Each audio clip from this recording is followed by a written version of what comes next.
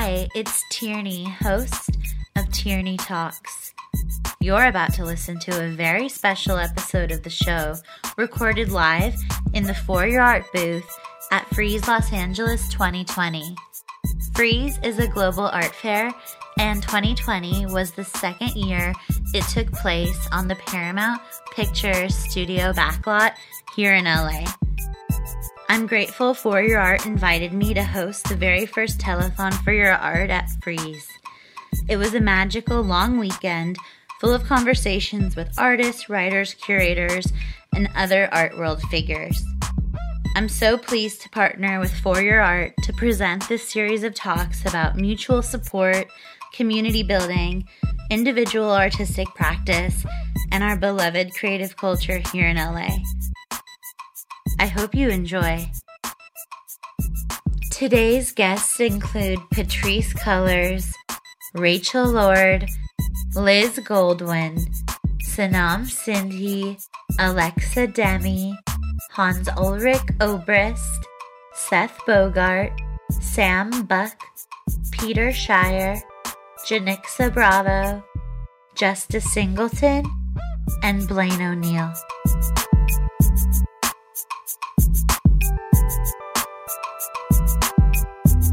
Welcome to Telethon For Your Art.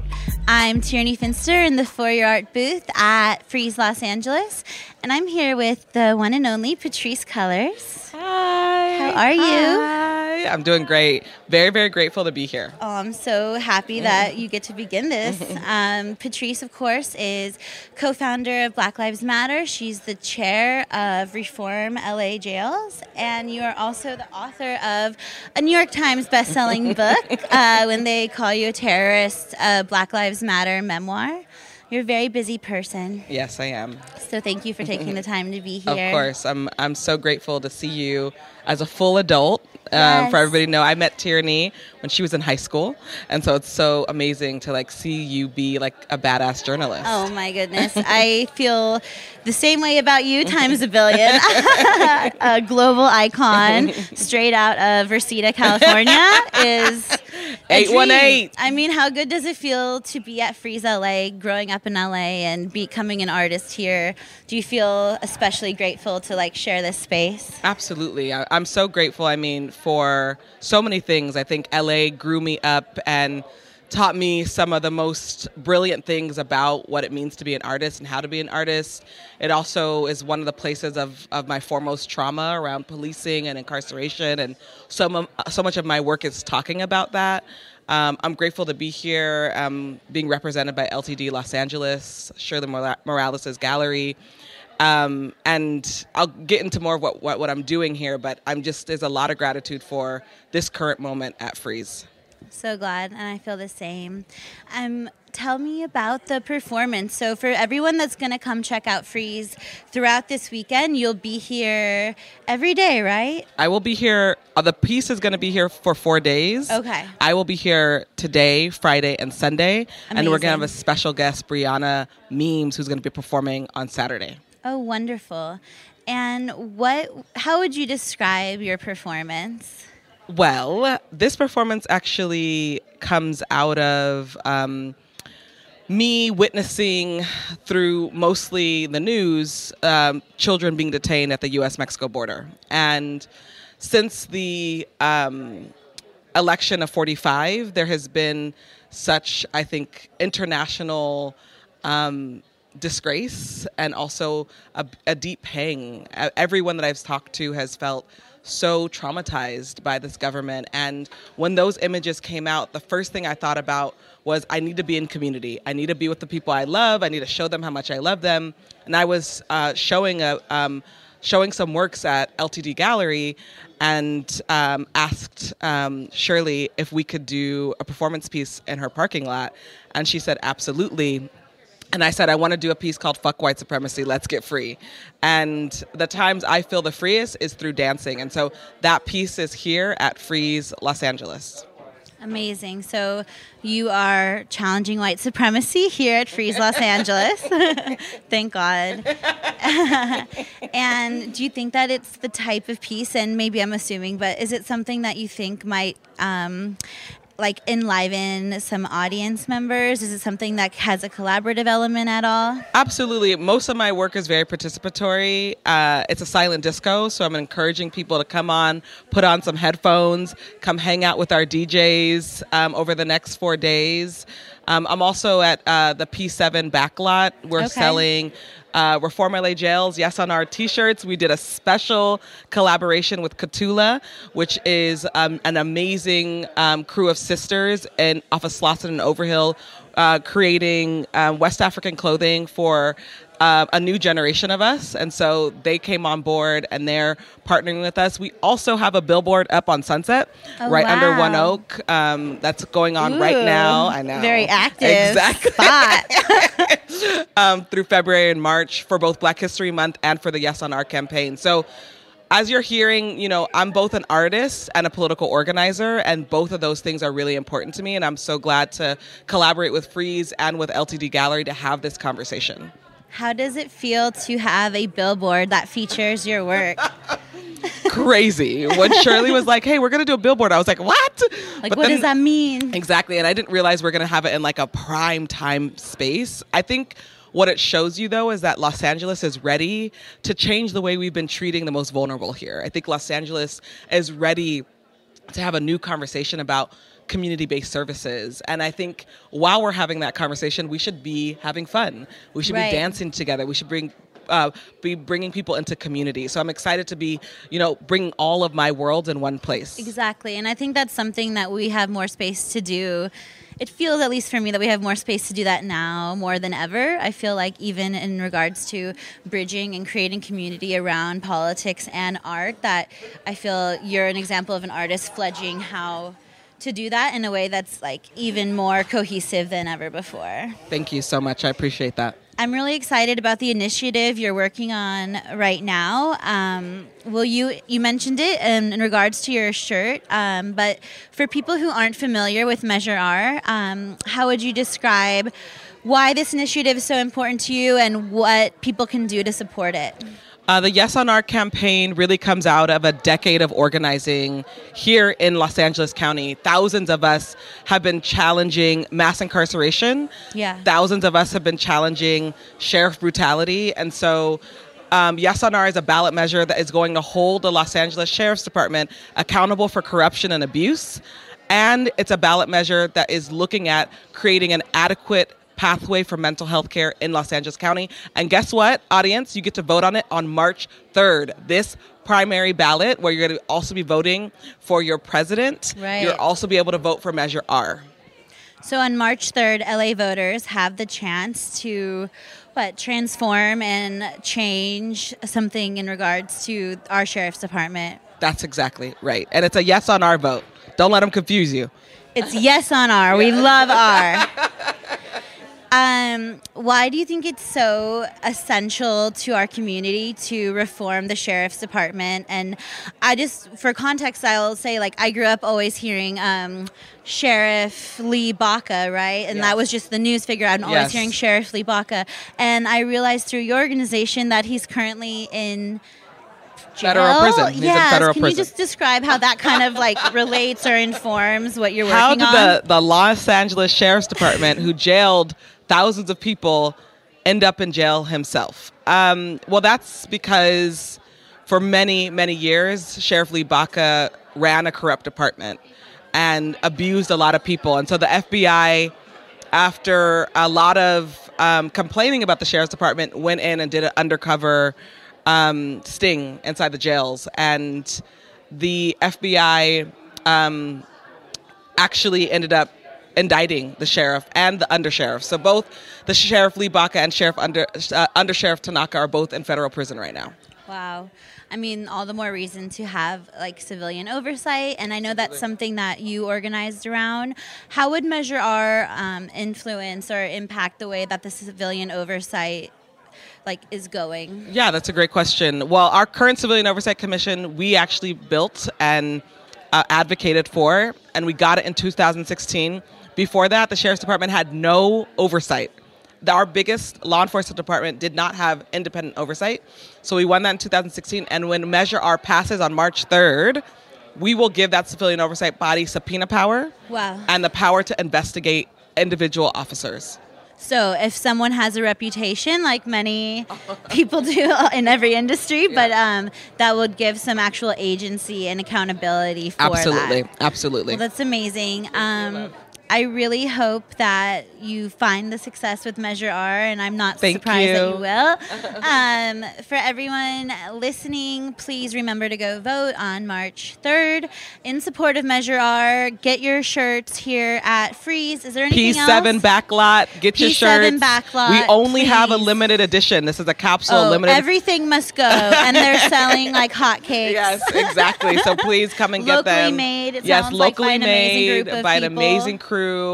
And it's an amazing collaboration between LTD Gallery and Catula, Patrice Colors, Reform LA Jails. LTD Gallery, it sounds like that they have great taste.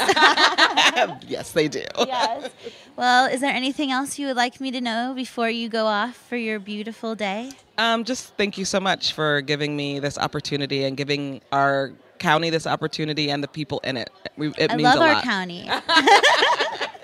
And I hope you are I hope you're whatever you want to be, but I do hope you're like the congressperson / mayor / governor of LA County in my lifetime. Thank you, Tierney. Well, thanks, everybody. It's also important to note that we have such matching eye makeup.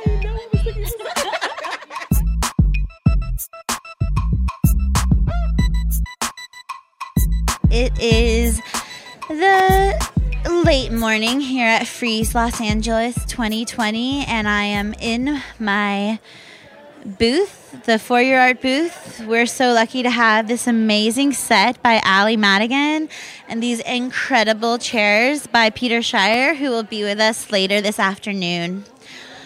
I'm waiting for my next guest. She's an artist, an entrepreneur, a surfer, writer, poet, and fairy. I am waiting for Rachel Lord. I hope she gets here soon. Oh my God. She's here. Woo! I'm so happy to see you, Rachel. Oh, I'm so happy to see you, Tierney. The glamour, the architecture, the palette. The architecture, the design, the taste. Delicious. It's been way too long since I've seen you. I know. I have been away for a minute. What have you been up not to? really away, just kind of reestablishing my life separate from some things that I just realized I wasn't vibing with on a daily basis anymore. And really it just came down to I left LA for Ventura to surf. I think where we last left off was at a very pivotable moment in my life, where I was kind of shedding the vestiges of some ways that I used to practice or pursue my practice. Yeah. And then I found surfing, and then that totally changed my life and just upended everything. And now I kind of live a life dedicated to the ocean, which has me maybe a little bit out, not as late at night. Yes, I much prefer to wake up early and experience the ocean than anything. Yeah, totally. How does the ocean impact the art you're making and the way you feel about making it? I think as far as my painting goes, they've gotten more introspective and perhaps a bit less political, which at a time when like everything around us feels more political, that the work is kind of becoming less conspiratorial, less on edge, I think is a reflection of where I choose to spend my mental time every day, or like seeing his painting as an escape. But really it's just been, I've been dedicated, at least for the last year, only to making boards. And I've really found myself reborn through function and through sharing joy with friends, with strangers, with dolphins, and sharing joy with dolphins is like everything. Yeah, so at least for my painting, I've been painting mostly on surfboards that I shape, and thinking of them as a method of interpersonal communication between man and dolphin. And Yeah. I think that they're a good, it's an interesting audience to think of in a context like this. Totally. I mean, for larger context for the listeners, Rachel Lord is an accomplished artist. I mean, you've shown your painting and other work all over the world, all over Los Angeles, in so many different contexts. So the fact that you've transitioned into using your art to like have this communication with the ocean and with animals in the ocean and with your body rather than exhibiting in a more traditional gallery or fair context, I think that's really impactful and interesting. Thanks. Thanks, Tierney. Something I realized the other day, just check in and giggle, is when I went to art school, I kind of left high school as an athlete. Like, I spent the majority of my time when I wasn't like doing drugs and sneaking out of the house, fucking. Yeah. I get, yeah. And, like ski racing and doing gymnastics and diving and doing all these things that once I got to college and once I started making art, I totally stopped doing. And it became like I detached from my body and detached from like the pleasure and joy and fun of doing things in your body. Right. And I didn't really feel reconnected to that like pure joy and that like that healthy competitiveness and performance that comes from sport. And I mean, surfing is much more than a sport. It's very much like a way of life and a dance and culture and practice. Again, a way of understanding the earth and being connected to it. Don't you? I do. I mean, I'm not like I do. Globally ranked. Yeah, I compete locally. But I'm just wondering, like, thinking about a comparison between the art world and the world of surfing, it feels like, of course, there's a lot of competition here. There's a lot of competition among artists, whether we like it or not because of the market and that aspect to it. But it just feels really, and the same way with me with writing or media and art, but it feels really, like, relaxing and grounding to actually just compete in, like, parceled off areas of competition rather than like low key all the time.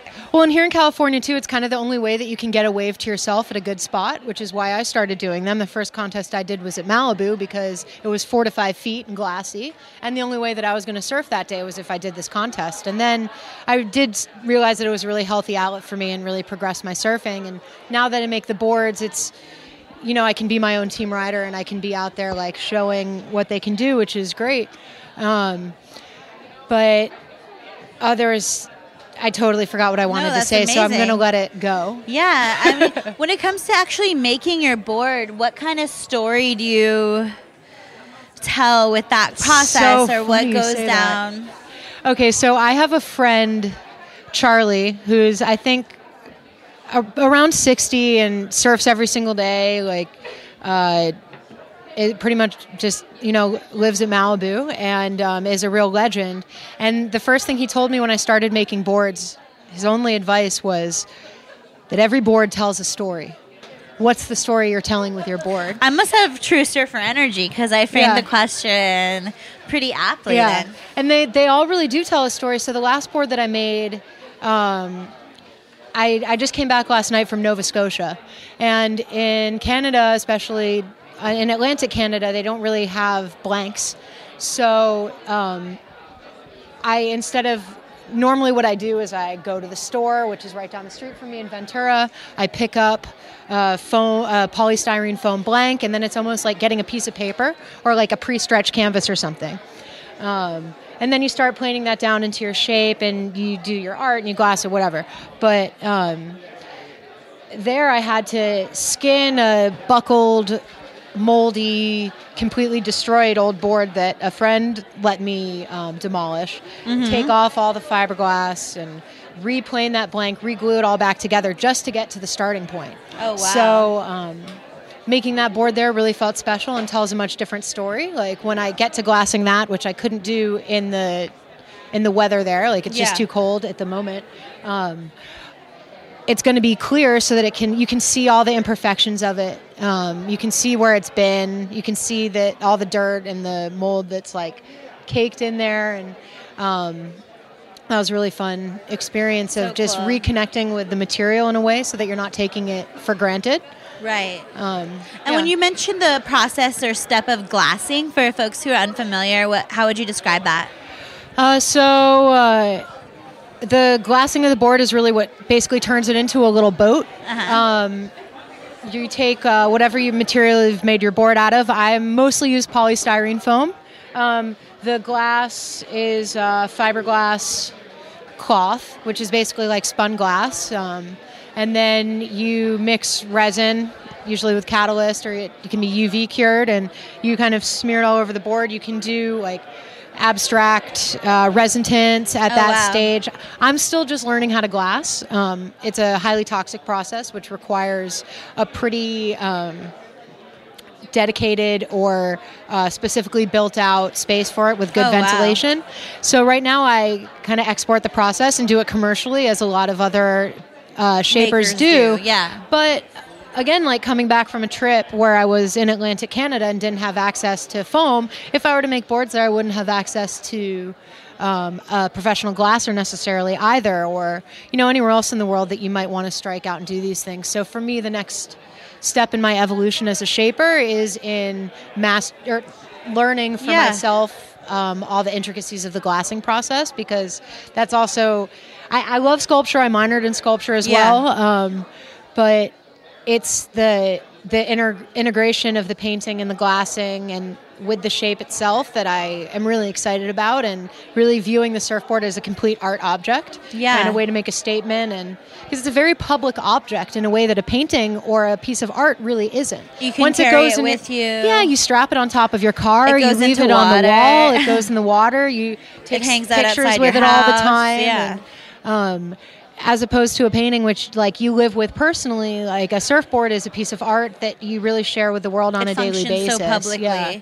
That's so beautiful. Yeah. And whether it relates to one of your specific boards or just your experience as a surfer, what's the best experience you've had with dolphins in the water? There was one time at C Street up in Ventura where it seemed like there was a group of like 20 dolphins, and they were just in the cove all day long, swimming around in circles.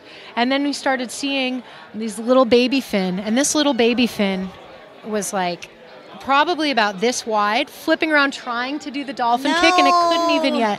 And the entire pod of dolphins had gathered around this one little baby trying to learn how to swim, and was there like it seemed like they were there in encouragement, creating like a protective barrier for it. That's so amazing. Yeah, I love to kind of follow them around when I'm out there, and when you see a dolphin kind of come up and start to play with the water, a good set's coming.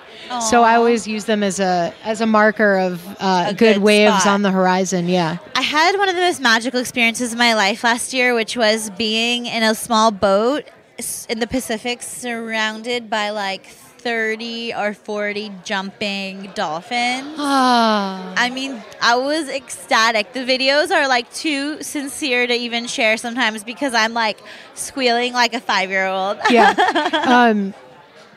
You can just sense that there's something going on there, that there's whether I get any messages back or whatnot, I just try to focus myself when I'm around dolphins in the water and make sure that I consciously send them love. It's amazing. I don't know. I haven't actually delved that deep into like John Lilly and his experiments, and I'm only like vaguely aware and familiar with them. I don't think we necessarily need to like give them acid and fuck dolphins, but I feel we should focus on giving people here at Freeze acid more than the dolphins. Yeah, I think they need it much more than the dolphins for sure. What kind of, because you're a spiritual Dose Freeze guru 2021. to me, Dose Freeze, what type of advice, is that it, the advice or message you would have for the community gathering here at Freeze? Like, do you feel a part of this community? What do you love the most about it? And what might you use your own practice to sort of change or evolve? I don't know if I can tie it to Freeze, but I think I could tie it to anyone. The advice that comes to mind, because it for me is the thing I'm working on the most frequently, is to acknowledge and address the seeds of anger when they're sown within oneself, and acknowledge them to the point where you can process them and turn them into like a blooming sprout of compassion So situations in one's daily life where one gets angry, like reframing that into a context where you can have compassion for the thing that's making you mad and the person that is making you angry and what's at the root of that. And finding ways to not sit with anger. That's something that I found really important in surfing because there are so many things that will make you angry over the course of a session, or it's highly political. It's no different than the art world. If anything, it's more in your face. Right. And the way that gender and class and some of that stuff can gender, class, but even things like the politics of where you park, being new at a new spot. Well, surfing is like similar to skating in that sense of the underground, a sense of the you got to be in the know, locals only. I can see how that would be a barrier of access for some people. Yeah, absolutely. And it's I think the conversion of anger, frustration, jealousy into something beyond that acknowledges that it exists is something that maybe as people we need to work on. Kind of a non sequitur, but no, it's real. Yeah, it's real. I'm here to work on that. I'm here to work on that. I'm a jealous bitch all the time. I'm trying to remove thorns of anger, thorns of resentment. I'm trying to surrender. I'm giving my body up to this telethon, so that's just what I'm surrendering to right now. It's so easy to like say be positive or to like keep your vibration high, but really what that's about is almost sitting more with the things that upset you to figure out a way through it. Totally. Without instead of swallowing them, because they'll come out later. Yeah. Well, I'm so glad that you stopped by Telethon for your art today. Thanks, T-Star. Before we leave, I want to ask you, what is one thing, what is something, and if you could phrase it by restating the question, what is something that you stand for or support? I stand for and support Bernie Sanders for president. Woohoo! Tell us why. Because it's obvious. Unfortunately, when I'm having conversations, even among the art community here, it's not always obvious to folks. Moving beyond the current political paradigm, whether or not it's possible, whether or not the system itself is fucked, we need to try, and that is our shot. Yes. And I support where he stood his entire political career, and I do think that the entire political escapade and theater is a sham, and these things are chosen ahead of time by an elite group of pedophiles. But even if that's the case, we still need to stand up for things that are right when they're in front of us. Literally. And it's right there. And to say out loud that things are run by elite groups of pedophiles. I mean, I feel like, unfortunately, this era of 45 and this really kind of negative political context, I wouldn't choose it again, but at least there's such honesty in the conversations that are emerging out of it, whereas I just think Americans are getting a really good taste of who we are, and that because of the way our country functions, all of us didn't have that taste prior to 45. Yeah, if you're lucky. Yeah, absolutely. I hope you're the first of many Bernie endorsements here today. Great, right on. Have a great time. Bernie for Prez. Thanks, Tierney. Tune in again soon.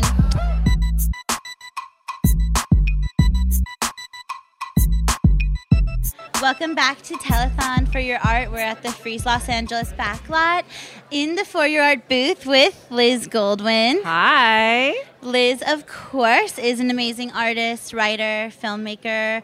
She's also the founder of The Sex Ed, which is a digital platform for sex, health, and consciousness. Absolutely. That's why Liz is an especially sexy person. I've got my thigh-high latex boots on for you. Liz in her kinky boots. I like a prude with a little erotic underneath is my vibe. Do you think the erotic is important to art? I think the erotic is important to everything. You're so right. Do you think I'm sitting in my erotic enough for the talk show? I mean, Courbet's Origin of the World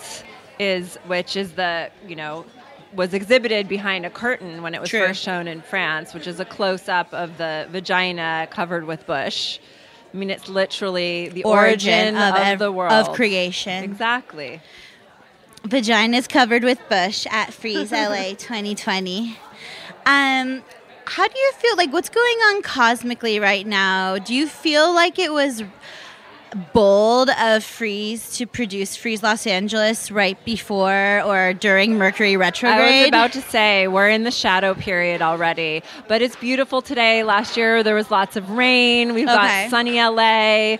All the like newly minted art collector movie stars are out in the crowd. I can't wait to be one of those.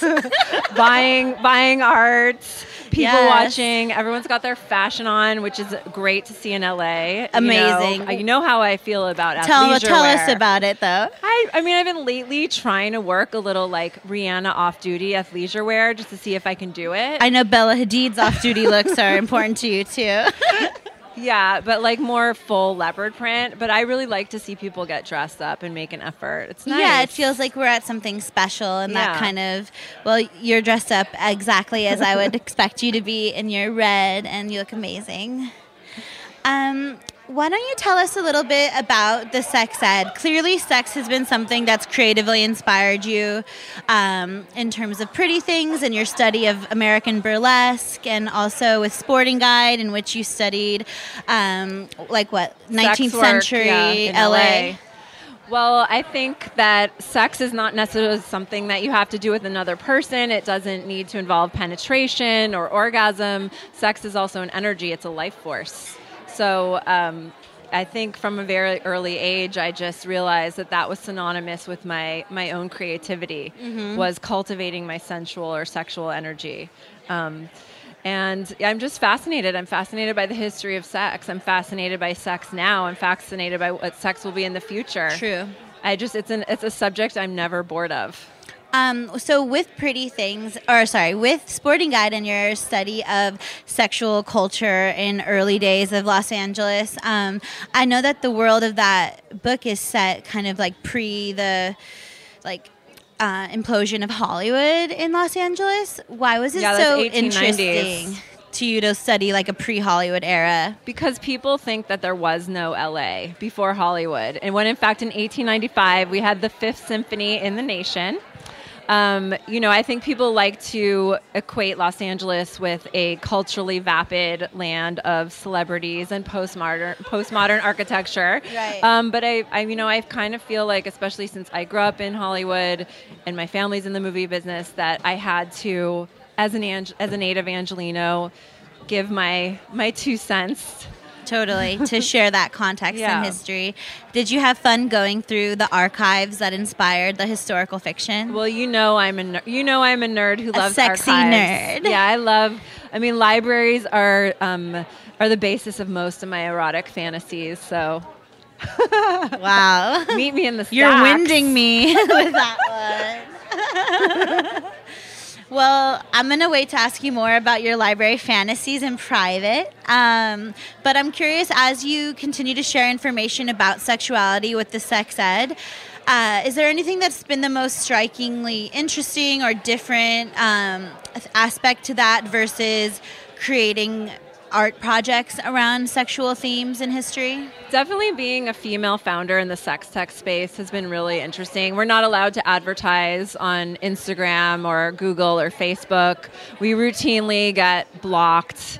The sex ed account does. The sex ed account does. My personal account does as well. So that can be really frustrating, just sort of feeling like for a lot of my career, because I've been in this space around sex for at least 20 years, kind of fighting an uphill battle with this topic. And I feel only in the last few years has it become more acceptable to talk about this stuff. And I fear that we are getting into a point where sexuality is going to become whitewashed and commodified the way that we've seen feminism get commodified, and I'm very anti that trend. Especially within sex tech. I mean, that must come up because so much of technology is like a white colonial gaze at the future. Yeah. So, it's super exciting because I get to explore the intersection of sex, health, and consciousness. And to me, consciousness, spirituality, religion, and sex is where I'm really fascinated. Totally. Bye. You've definitely helped and healed me in those areas, too. I'm sure more to come. I'm very happy to heal any of your genitals. I would love for you to take a look at my genitals. You know what the later. big thing is that I'm fascinated with now? Perineum bathing. Have you heard of this? Oh, so is it where you like drop it into some You tea? basically like expose your perineum to the sunlight for 20 minutes a day. Like, you know how you do your pineal glands? So that's the new thing. Well, I know your legs up are in the garden anyway, so that can't be that breakthrough for you. But when it comes to Instagram and the censorship that takes place, I feel like within the context of art, that is even more pressing because it is so much art involves imagery or depictions that even if they're not explicit to maybe you or me, they're deemed too provocative for Instagram.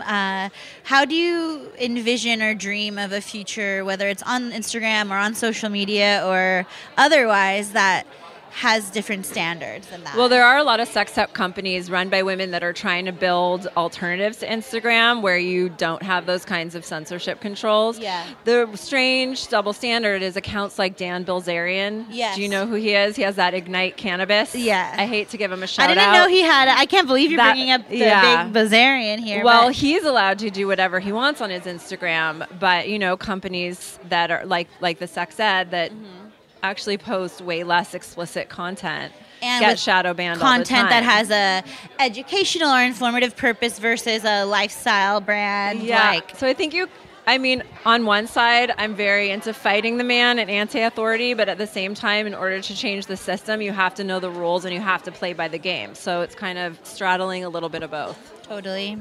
Well, I hope everybody follows you at The Sex Ed.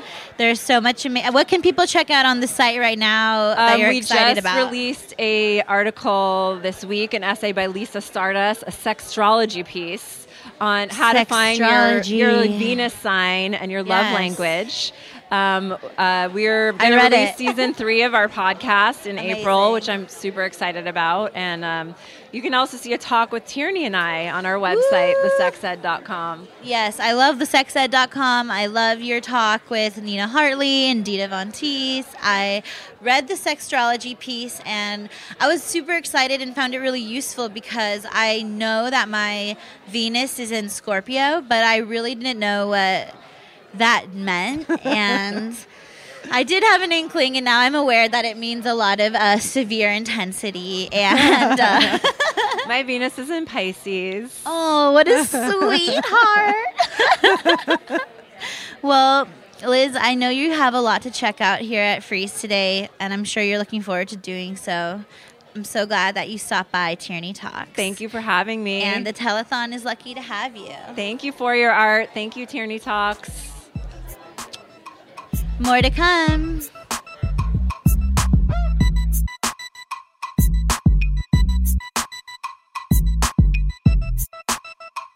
I will provide you an introduction. Many of you will already know her. Sanam is a writer, artist, style icon, art lover, tastemaker. Me? You are. Period. You are also the creator and manager of South Asia Archive, which is at South Asia Archive on Instagram. To directly quote Sanam's words that she's truly a master of. South Asia Archive is a research and education platform for sharing my studies on traditions of beauty, adornment, identity, fashion, and queerness in this Indian subcontinent. Damn, you did your homework. I love homework. That's one of the reasons they had me come to an archive.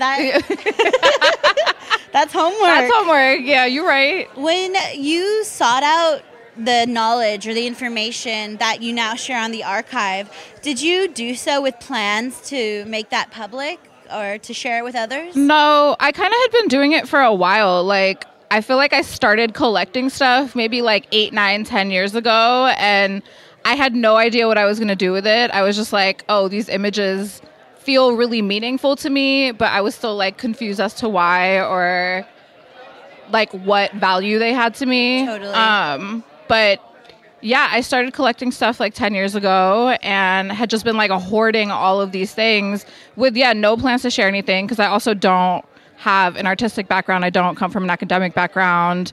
And a couple years ago, I had started sharing stuff on my Instagram, and people really liked it. And I was like, maybe this is important. And I think it was important for me to hold myself accountable and kind of put the work out for me. And then, it just got a great response. And amazing. People seem to really like it. What is your process of collecting? I mean, for those who haven't checked out the archive, it's full of amazing imagery that relates to some of the themes we mentioned. But where does that come from? What is your process like? Oh my God. It's a spiral. I spend many, many, many hours and days on the internet, at the library, at bookstores, combing through things. I am working on curating a more like tangible collection of things, because for now, for the most part, it's all digital. I have I can't curse, can I? A shitload. Okay. She has a shitload of images about I have a shitload of images and a shitload of books sitting in my home that take hours and hours to go through. It takes hours to catalog the information. So I kind of have like little binges that I go on where I'll spend like 3 days working on the archive and like scanning and writing out all of the captions and all the sources for like, It's intense. I also didn't realize that once I started doing it as work, like how much work it was going to be. Right, because it becomes a little bit of a different flow of information, right? Yeah, totally. Has there ever been an image or a piece of art or documentation that you've found or experienced that you really want to share but you don't have context for? Yeah, and I mean a lot of it I don't have like context and sources for, which is why so much time goes into figuring that stuff out and why I'm like very slow and sluggish with it. You know, I'll go like weeks without really working on it because I'm like, I know that once I start, it might take me 3 days to find the source for like one photo, or it might take me 3 days to figure out how I want to articulate like what I'm trying to say about the image or how I choose to like share the information. Why it's so important to you. And it's also, I think in the beginning, I kind of was like, because it was so much for me, I didn't really see the value in sharing that information. So I would just share the images without any context. But now that I'm like, oh, it's really important to do that. Like, I take a lot of time doing that. Yeah, you really anchor the archive so beautifully with your captions. Thank you. Yeah, it's been a good practice for me in terms of like writing and, you know, also just like studying, because I dropped out of high school. I didn't go to college. I don't have, like I said, I don't have an academic background. Right. So it's like nice for me to sort of like give myself homework. And to have that We love homework. We love homework. We love stationery, pens, We tasks, do. homework. We absolutely do. I mean, I fetishize, and I also had my friend Liz on earlier who does a lot of sexual history and Los Angeles-based archiving, and there's just something where even when those processes can become tedious or high pressure, there's this very personal and meditative quality to assembling meaning from things. Yeah, absolutely. I think you're very right about the meditative aspect of it, because it definitely has helped like center me in other parts of my life. Like I said, like with my writing, it's like it's pushed me to sort of like start journaling every day or like writing things down by hand. Like a lot of times, like I'll sort of just like scribble out my notes for the archive like in a notebook, as opposed to like sitting on my computer and like editing a passage, because it just like feels more cathartic to do it that way. And soul is fully grounded. Yeah. I mean, I love writing by hand because I just literally think the neurological system is there different. is, right? Like it Yeah. does something with your brain as opposed to like typing things out. Yeah, and I kind of formally studied that in the past, but at the same time, I feel like some people might think that's a very like antiquated or not contemporary idea, but I just really think that brain processes information differently when you write it.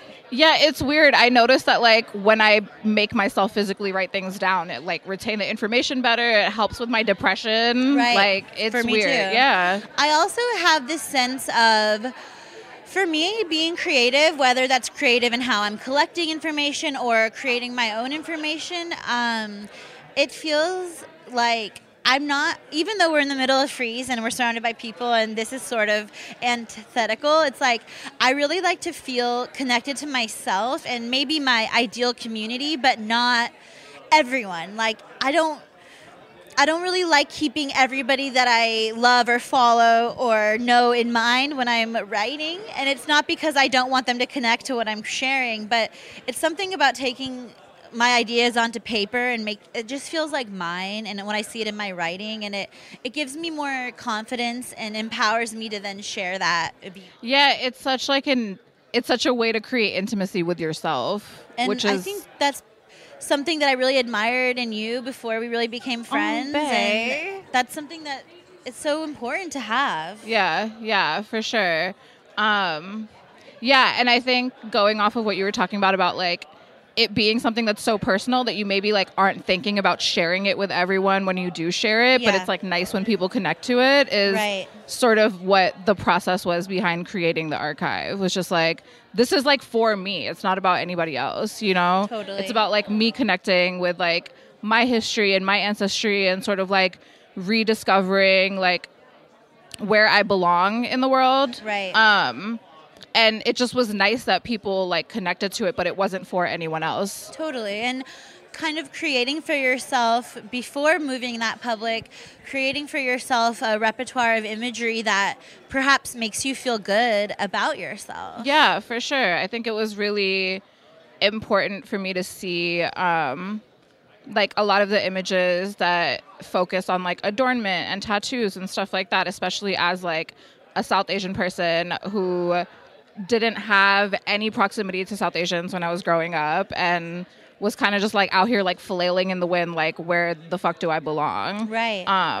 And you know, in like a more lighthearted way, it's also just like, yeah, it's cool to like fucking see like old Indian women with tattoos when it's like my parents, when I came home with tattoos, were like, what the fuck is wrong with you? You know? Right. So you get to sort of have this historical context to even share with people who might, it's not about, it's like, it could be as transformative for people who might even have direct roots to, or mostly transformative for people who are even more directly represented by that culture. Yeah, like, exactly. And like, I don't know, it's nice to like share that kind of stuff and have other people reach out to me and be like, yo, like my grandma has this on her arm. And like, I then show my parents that. My parents like still don't get it, but they're like, it's cool, I guess. Yeah, but then you're able to be like, ask your grandma, or what do you know about, you get to ask questions with your community. Yeah, absolutely. And it's a way to create dialogue and, again, intimacy within my community that I have never had. I've never witnessed any of the South Asian people that I know as an adult have access to that. So in that way, it's been really, I just like kissed the mic. In that way, it's been really important to me. And how has sort of collectivizing or sort of offering your platform with South Asia Archive to other artists, archivists, specifically South Asian artists and archivists, how has that sort of enriched or contributed to the platform? I think, again, it's just been a really incredible way to like find my people, essentially, because, you know, my biggest thing, and every like South Asian or South Asian adjacent person that I know as an adult has like expressed the same thing, where they're just like, besides like when MIA first came out, like that was like it, that was all we had, and it was iconic, but it was just like, damn, this is the one thing that we have. And like, I think I was like maybe 14, 15 when she first popped out, and it was like, in 15 years, like that's like the first person I see who like, and really speaks. I mean, there's very few other names for me to call out right now. Still, there's like there's not really like representation for us. There's not really visibility for us. And when there is, at least in my experience, which isn't as like knowledgeable it's corny. as yours. It's corny. I'm gonna just be real. Like it's real corny and it's real hard out here. To like, you know, when I saw people like Ozma, I was like, that's what I like look up to. That's what I connect with. That's what I want to share with the people I know who are like me, who are looking for those same resources. Totally.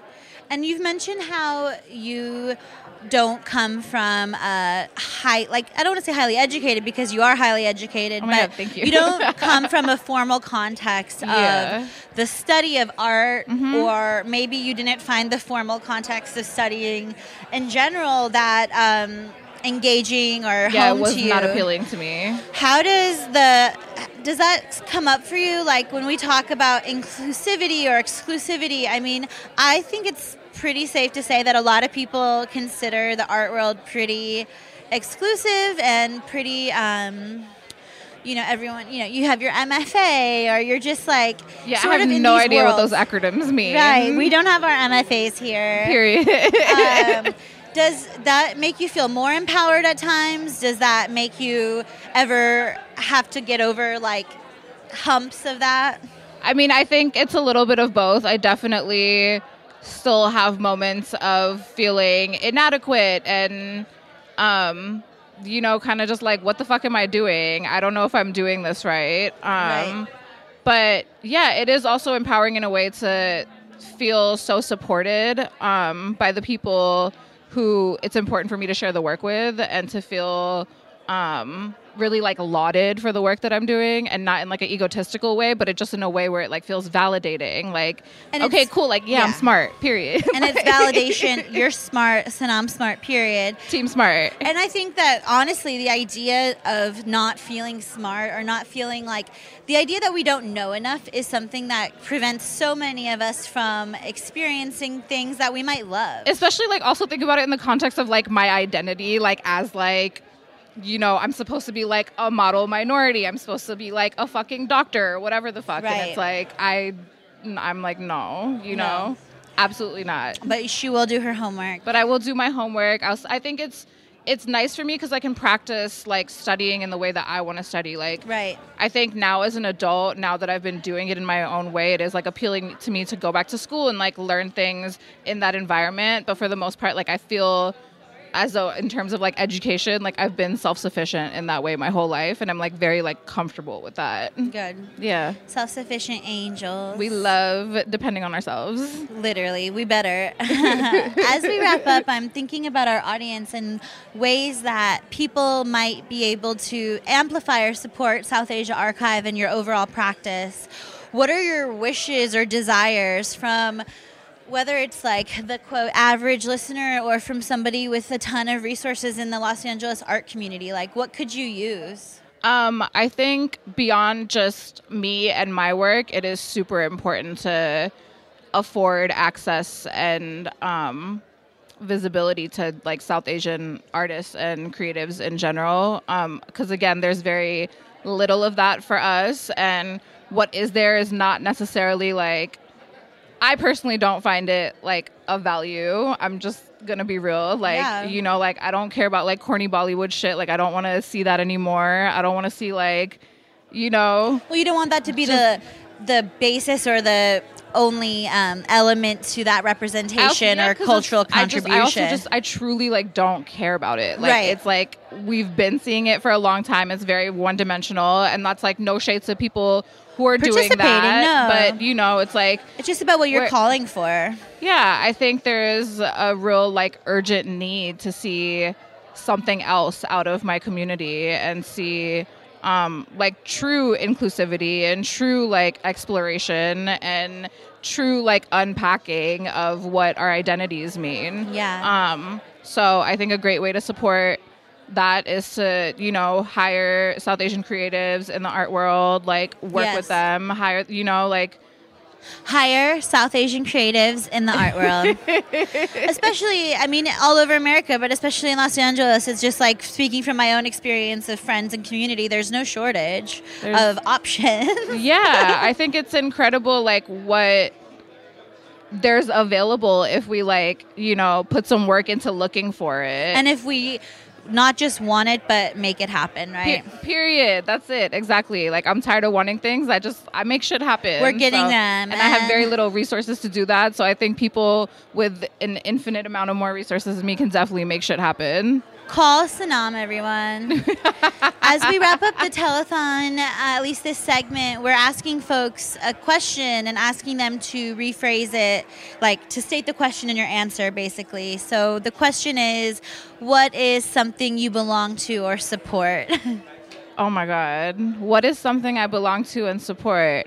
I think I belong to me, and I belong to... Support you. I support me, bitch. I'm obsessed. I'm team but me. But how powerful is that when it's like, I have so much privilege sitting here with you today as like a white person, as a person who is super as my favorite white person. She doesn't like it when I call myself a white American. But like, I have so much fucking privilege here, and I still have those questions. As do Am I. I smart enough? Am I smart enough to interview this person or that person? And it's just like, I really hope that conversations like this can make people feel comfortable trying and experiencing, you know? Yeah, I think so too, because we all have that thought process every single day, especially me and you. We've talked about that before. Right. There's but nothing you know, to lose.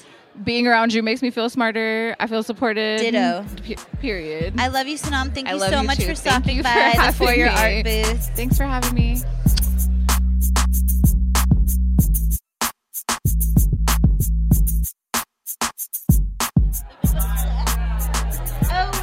We're live, baby. Welcome back to We're live. Telethon. We're live. Who's watching? Everybody's watching. The whole world is tuned in.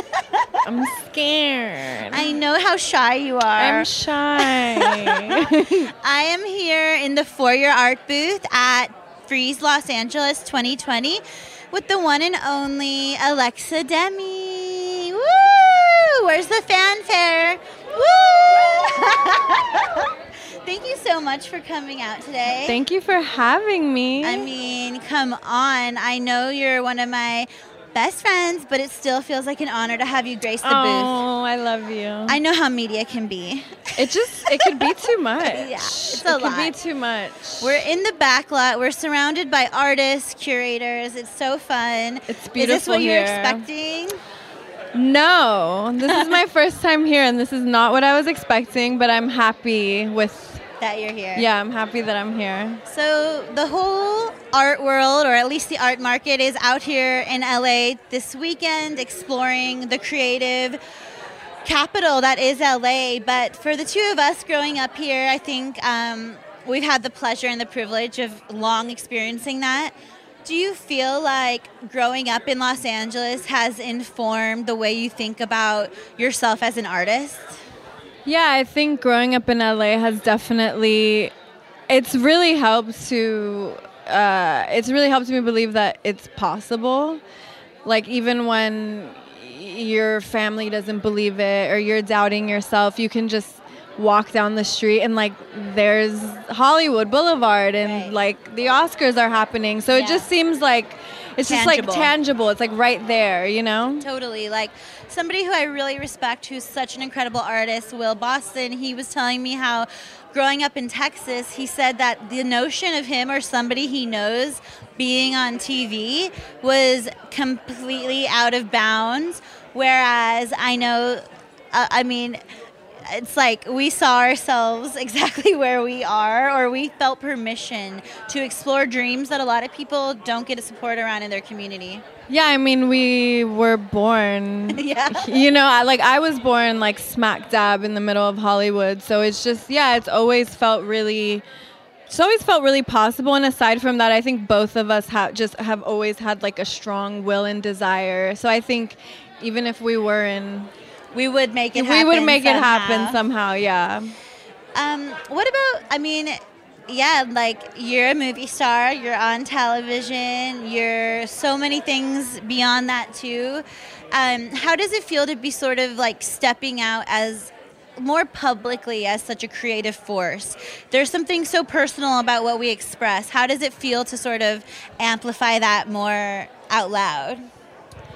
I mean, I've always loved performing for people. Since I was a little girl, I would just perform for anyone who wanted to watch, whether it was like family or like people at school. I would tell my teacher to like make everyone sit on the floor so I could like do a performance, which is annoying, but I did it. Not when they're amazing. Yeah, I guess that's just always been my desire and my passion, and now that it's, I guess, sorry, you said yeah, it's more, now that you're just sharing it, or that you're like, it's becoming more publicly available.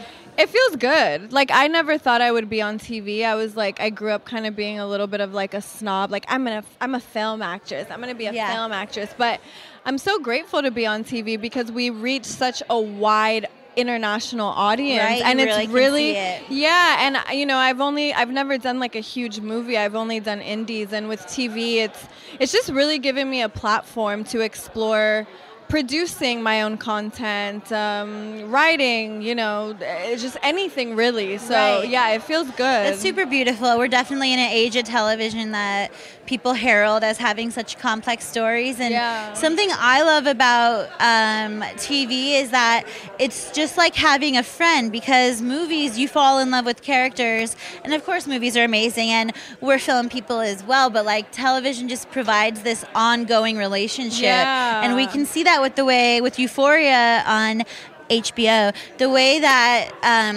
viewers respond to your character has so much to do with that arc, don't you think? Yeah, it's crazy how much, girls, boys, whoever just really relate to Maddie and connect with her. And it's kind of really amazing. Like, I got to grow with her because you're right, it isn't just like one quick movie. Like it's continuous. So I got to really grow with her, and I think people get to grow with her, and we're still growing, and I'm really excited. We'll see what season 2 entails. We're elevating, ascending. Yeah. What is your favorite part of acting? I would say my favorite, there's so many parts of it, but I would say one of my favorite parts of acting is just the healing that I get to do. I've grown up with, me, so we both have had like childhood traumas and such, so I get to really heal through my characters, and I it's very personal for me, so I just use a lot of like personal experiences, and I'm just constantly growing, and I'm constantly trying to heal myself, period, with or without that. So if I can do it through a character and through my work, and it's a gift. It's a gift, yeah. So I just you help us all process, emotions and experiences. And then the glam, like when you get lucky and you get something like Euphoria, like being so hands-on with the makeup and the outfits. Tell us about that artistic direction and the agency that you had in crafting some of the iconic looks. I mean, my mom's a makeup artist, as you know. Like Shouts out, Rosie. Yeah, I've been visiting MAC stores and just seeing makeup like my whole entire life. So when I spoke to the creator, Sam Levinson, and he expressed how much he loved makeup, I was so excited because for the first time I was able to create my own mood boards, bring them in, bring in my own gems, bring in, just anything really, and be so hands-on. And then the stylist, Heidi Bivens, she's so collaborative and so amazing. So we work really closely on creating the looks, and it's fun. I love it. I also think that it's amazing that you didn't feel pressure to just accept what you were given. Not to say that you weren't given something excellent in terms of the story and the character, but that I feel like sometimes people are so lucky to have a job, especially with acting, that it might be easy to just swallow whatever you're handed. And does it excite you and make you motivated? You're like, no. No. Does it excite me and motivate me that I don't... Just to like produce your own work and oh my to God, like bring more types Are you of your kidding vision. me? It's like all I want to do moving forward. I'm starting to meet with authors and reading short stories and just finding things that I can produce on my own. And that's... I mean, I like to have creative control, so in general, Alexa Demi likes to have creative control, and I love you to be in control of the creative, because that's how I know it's going to be amazing. Thank you. I'm thinking about some different things. Like something that you mentioned is how personal acting can be. And as you know, I love to act, and I just feel like sometimes that personal nature prevents some folks from really perceiving how much craft goes into it. Yeah. I just want to like respect artists or actors as artists with a craft, and that it's not always just about, even if it's deeply personal, it doesn't mean that you just show up. Oh no, I mean there's so much work you do beforehand, and for me, like I've never been in a consistent acting class. I've visited, I've audited, and I've never been consistent in class, but what I found works for me was just learning about all of the different crafts and then taking bits and pieces of them and creating my own. And so, yeah, I like to do I mean, it's different for every character, but it's like diary entries, backstories, imagery, even just in the physical. Like I like to embody, you know, my character. You live in your body a way that might be different than the way your character does. Exactly. Yeah, like Maddie for me, like she was a challenge. Like how so? I mean, I just love her. Like I'm not as like bold as her in certain ways. You would like listen to her song if she was a rapper, but you wouldn't necessarily. Yeah. Which is amazing. Act on some things that she, you know, does. And I think it feels like some people think that because your performance is so compelling that you're just like her. Yeah, like I get crazy messages from people like talking to me as if I'm her, and I'm just like, I'm not her. Like you're like, I literally don't wear matching baby girl outfits like since little skirts and shirts, which I love. No, but it's there just was like, a time. I mean, you see me. I'm just and also I think that relates to your creative entrepreneurship and how it would be really easy for someone who doesn't know you to be like, Alexa Demie, she's like a gorgeous young actress, and then it's like, okay, well, she's a gorgeous young actress who is producing projects, is literally getting her shit green lit, who is championing. Something I love about you is the way that you hold every creator you love's hand, and you really shepherd, and myself included. Like, I'm so grateful for all of the support that you offer, and you're so generous with it. Oh, I just like to nurture, I like to nurture dreams, and I like to nurture the dreams of my friends and people that I just believe in. If I see you and I believe in you, I'm going to want to do all that I can to help you. And so part of producing my own projects and is having friends and people I believe in be a part of that. Do you think God is the best artist? Yes. And I know we've spoken about... And the fairies. Yes, we're fairies, and we don't spell it the normal way. No. We spell it the really esoteric way with the E in the middle. My favorite story is when Alexa's little sister got worried that she spelled fairy wrong in public because we were using that really legitimate way. It's legitimate. I'm so glad to know you in this lifetime and every lifetime. Me too. I know we both went to LA public schools, and I had an experience where I had a lot of education that felt really resonant or meant for me, especially in regards to the arts and humanities. I know we've spoken a bit about how you feel like that maybe wasn't the case. Why do you think it's so empowering to provide arts education to kids? Well, I mean, for me, I went to public schools in LA, and I never had the best art resources. I mean, in high school, I was denied entry into art class every single year that I've asked. Because, can you imagine? Yeah, because they were packed or whatever, and not enough resources. Exactly, not enough resources, and luckily, I just wasn't gonna take no for an answer, so I took it upon myself to just create on my own. But a lot of kids would be really discouraged, or for example, my little sister. Incredible artist, genius artist, but she doesn't have the greatest resources, and the only way for her to have them is to pay to be in some special programs, and unfortunately we don't come from money, so it's not as easy. So and it's then really it's well, important. how many are you going to pay for at once? Exactly. If you have to pay for every single one. Exactly. I mean, when you're a young person, I feel like you should really have free access to all of it, because in both of our cases, you might just end up being good at a lot of it. Exactly. And we don't have to just pick that one area of specialization to invest in. And you should be able to explore all of those areas of art, and they should be accessible at your school. And so is it a hope for I mean, I know it's hope for me, but do you wish that as your career continues to flourish and your life continues to be so sweet and sweeter than ever, do you hope to sort of support those efforts in LA specifically to get arts education more universally? 100%. It's been a goal of mine since I was in school. I have a really strong vision for something that I want to create in the future. But as of now, I think just working with different arts charities. There's an incredible one called PS Arts, and the good thing about them is they provide the art programs during the school day. So you don't have to go to a workshop or an after-school program. It's there for you in your school. So I really love that it's during the day because it also doesn't require parents who are off work who are to like, drive I can't take you or Right. you can't go, So yeah, it's during your school, and they provide like dance, visual arts, theater. It's really amazing. What is one thing about your own creativity or artistic process that, like, what's one false belief you've had about creativity yourself that you want to dispel in the minds of other people? That I'm not good enough, that you're not good enough. I mean, often... It's so relatable. Yeah, like I hold so many different things so close to my heart, and I respect them so much that I'm often really hard on myself, and I kind of tell myself, like, you're not good enough. Like, but it's, I mean, not anymore.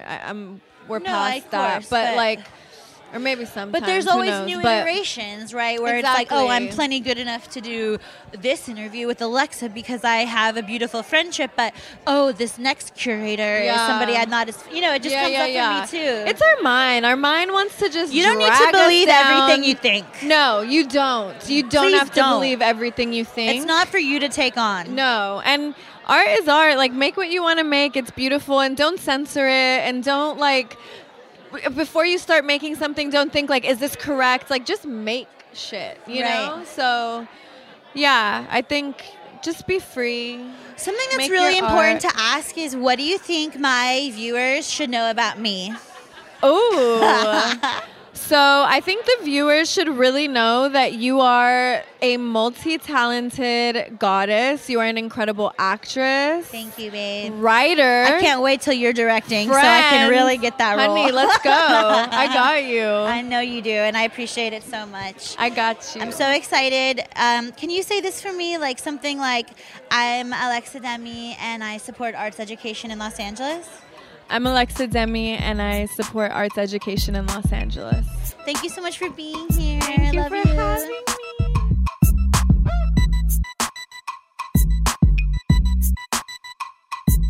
My next guest is Hans Ulrich Obrist, the artistic director at the Serpentine Galleries, London.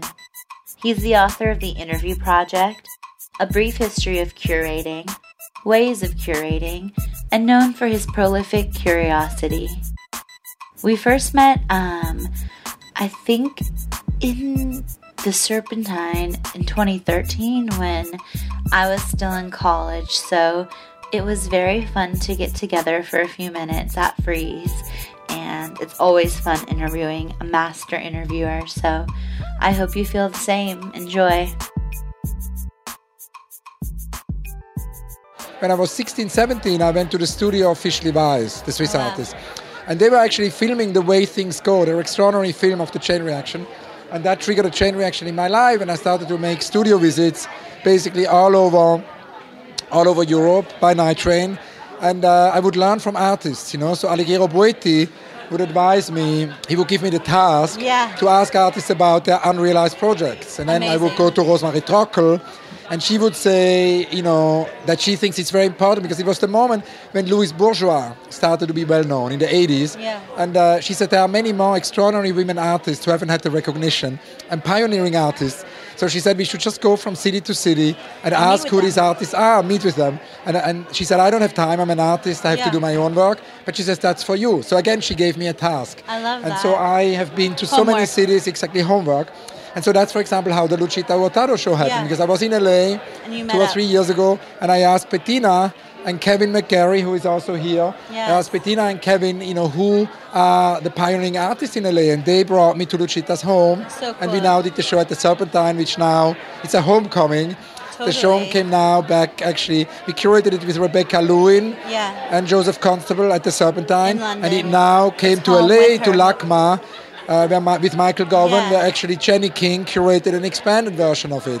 And So that idea amazing. that we also, we tour shows, but that it's not homogenizing, that it's just package tours, but they always locally connect. And because Lucita is from LA, they used works which are here. Yeah. And so the exhibition has, includes many works which have never been seen, which Jenny found So here in cool. the studio. And I love that. so then from Rosemary, I learned to visit these pioneering artists. I'm so And that's glad. now also happening with the climate emergency. You see, Right. because artists, for example, I spoke a lot with Tino Segal, and he would sort of reintroduce me to the necessity to travel more by train. Yeah. I learned from Rose Wiley that basically, she has never actually thrown clothes away, or she's never given clothes away. She would always repair them. And so she's invented this amazing style, the painter Rose Yeah. Wiley, with a lot of patches. So And that's so another sustainable and very amazing. sustainable. And then I've learned from Ian Chang. He made a graveyard for email. That email uses a lot of energy, Yeah, wastes a lot of the big energy. They're big digital archive inboxes. waste. So again, learning from artists is what I always do. Your whole life, right? And when you go around to different cities and experience different artists in studio visits, do you approach your conversation or your experience with each artist the same? Do you tailor it to their specific identity? Yeah, so obviously there are certain recurrent questions. The only question I always ask is the question about the unrealized project. I love that. I always want, because we know a lot about architects' unrealized projects because Right. they publish it very regularly, but we know almost nothing about artists, scientists, musicians, poets, unrealized projects. But what they want. Yeah, and I think, there are projects which have been too big to be realized. There are projects which have been too small to be realized. Or perhaps it's drawing on a piece of their creativity that isn't as public or well known as other aspects. Then and then there's also projects which have been, maybe censored.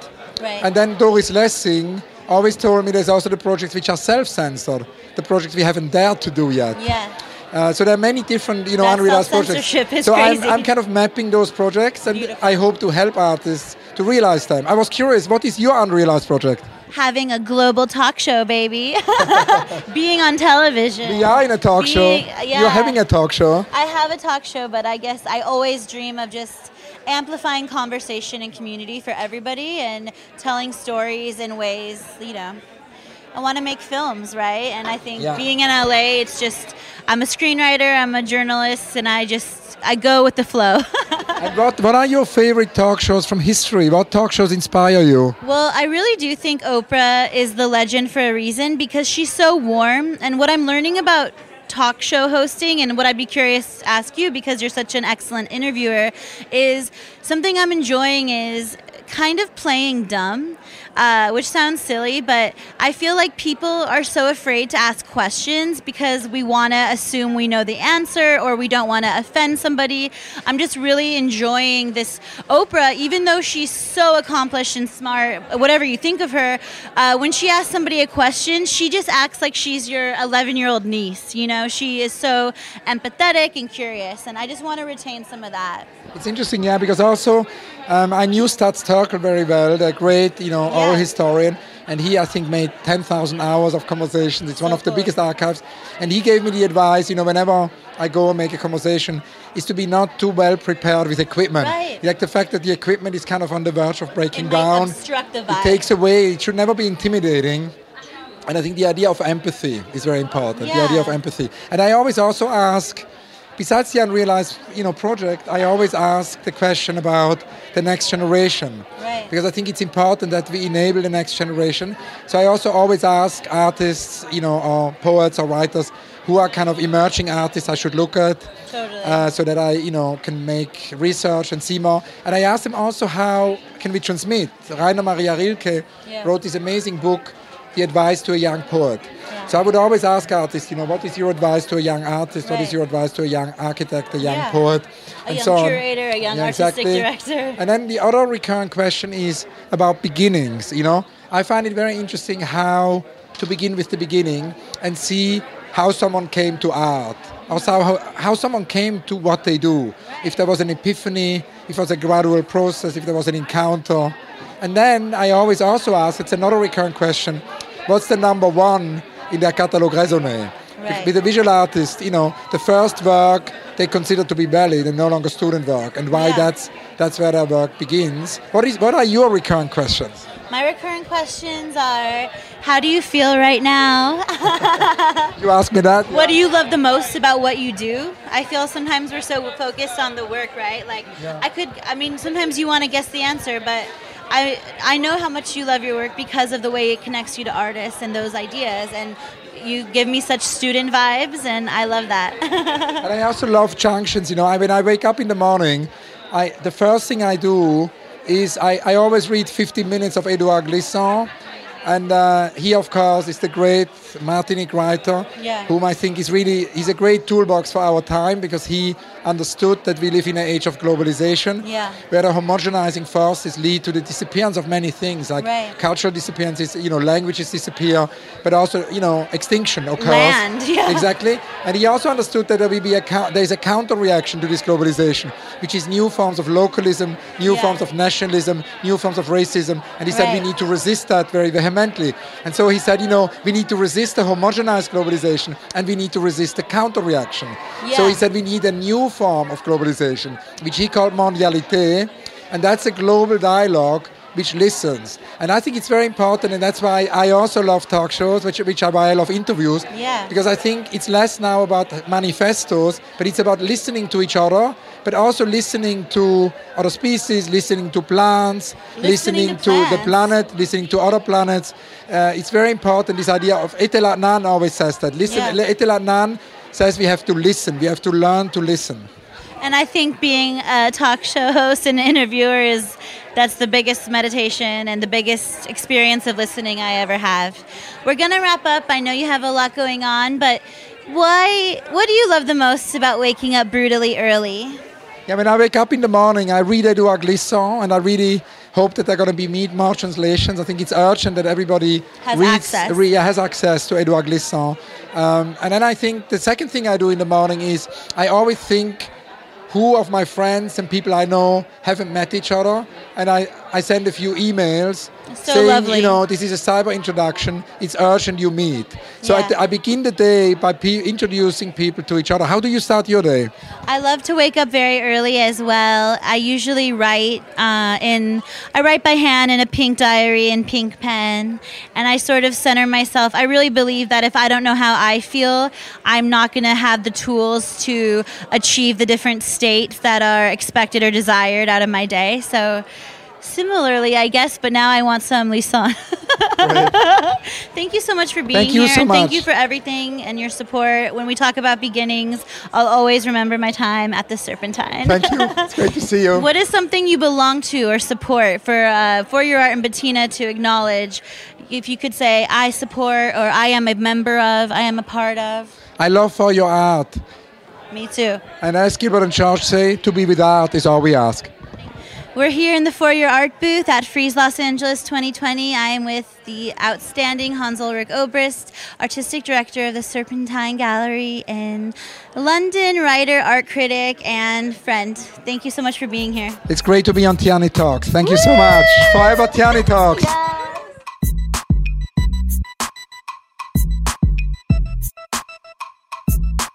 Welcome back to Telethon for Your Art. We're live from the For Your Art booth at Frieze Los Angeles. I'm Tierney Finster, host of Tierney Talks, and my guest is the beloved Los Angeles icon, art star, Peter Shire. Hi. How are you doing? I'm here. I'm good. Yes, I'm so glad you're here. Thank you, dear. I mean, I have to acknowledge that you are the artist behind the beautiful pieces we're sat on. Sitting on, yeah. Do you often sit on your own chairs, and do you use the furniture you I'm the guy that doesn't have to stand behind my work. I can just sit on it. Yeah, right? It's easy to sit on. I mean, I don't think I've ever been. Sometimes easier than others, yeah. Right. I heard today is a very special day.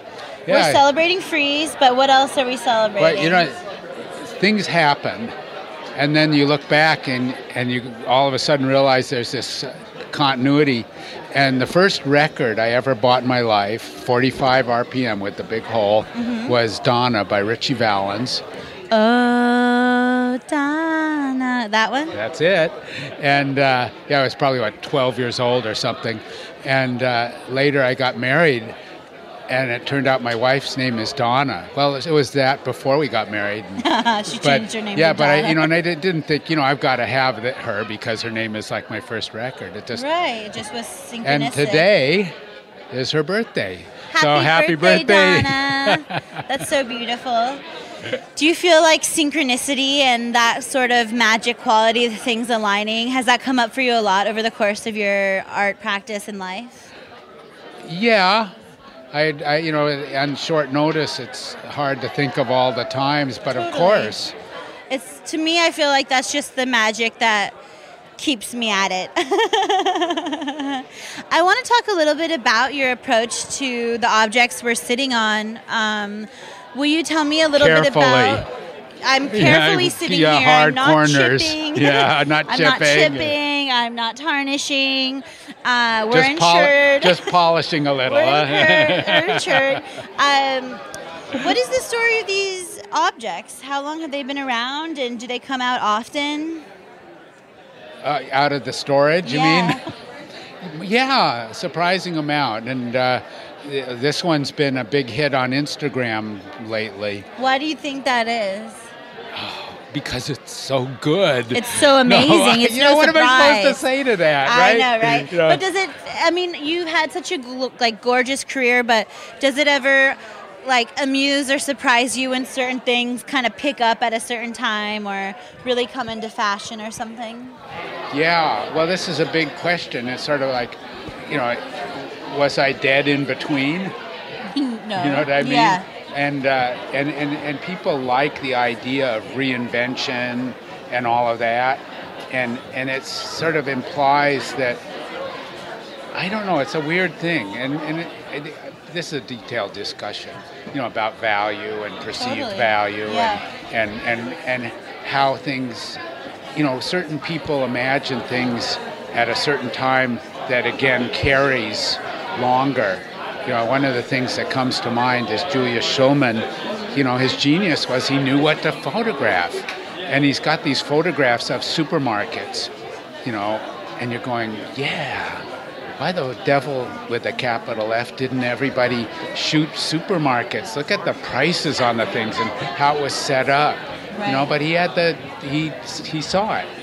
And so luckily, he perceived value in it. The funny story is he got on me, and he was an irritable old sucker, and he says, "You got to have an iconic image. Wow, you got to." He's just chewing me up, and he's got these banners of the Case Study House around his house from the telephone poles. Yeah. And I'm going, I don't know. Will he understand that my iconic image is a chair? Right, said, we'll just let him go, let him do his thing. And you were able to align with yourself and your own perspective enough to know that for you the chair was everything you wanted to express, or at least something that you really believed summarized your perspective or something. Yeah, it's a format that carries across various lines. Do you appreciate, or does it add extra value to you that objects like this, while they're so rare and amazing, that they're also functional and exist in the context of, sometimes at least in the context of people's daily lives? Yeah, well, that's been a big deal. And the big deal is that it's inclusive. Right. And it includes, people always go, well, I don't know anything about art, because they've been taught to back off and be apologetic and all that, and that's wrong. Right. People bring them into the tent, and this is the bridge. Because they can say, oh, it's a chair. I don't know anything about a painting, but I know about chairs. And what look at kind this. of chair is that? What was this person dreaming of? Yeah, I love it. Sex. Exactly. what art isn't sexy? Not good art. I don't know, but I was a sex journalist, so I have This could a really full go range. off the tracks. I hope we explode it on this. You mentioned your don't drop the chair in the shower. Yeah, you mentioned your wife Donna. Do you feel there's any one aspect of your personal life that has emboldened or grounded you the most throughout your... You mean besides her? I mean, maybe it's her, yeah. Have you been together a long time? Yeah, we just had our 41st... 41st anniversary. No, it's the 42nd. 42nd. No, I can't count. I mean, I asked because I think that... we were together about 3 years before that, and her mother told her, I won't cross the threshold of anyone living in sin. Oh. So you've been living in sin. I think that was, get on with it, kiddo. Yeah, get it up. Buy the cow or whatever. Yeah, right, buy the cow. Yeah, to use unfriendly language, I guess. I mean, I don't want to call Donald. I love how much joy your work creates for people and the way you explore color. I know it's a childish question, but do you have a favorite color? Oh, yeah. The favorite color, favorite food. Come on, shoot him off. Well, color, I'm prone to red. Red. Yeah, red, magenta. Ooh, red, magenta, yellow. Is magenta kind of bluish red, but with something else? Yeah, it's on going towards purple. Yeah. I love it. Yes. Magenta. I was very in love with a cartoon character named Magenta. Yeah? Aptly named. I know that you have a lot going on here. Is there anything about Frieze that you're most excited to experience as your day continues? Well, More photo ops? This is the Let's get the money shot. They could cut me right here. No. Let's get the he money shot. said that about Frieze? No. You see the crowd is gathering because they're obsessed with you, Peter. Yeah. But,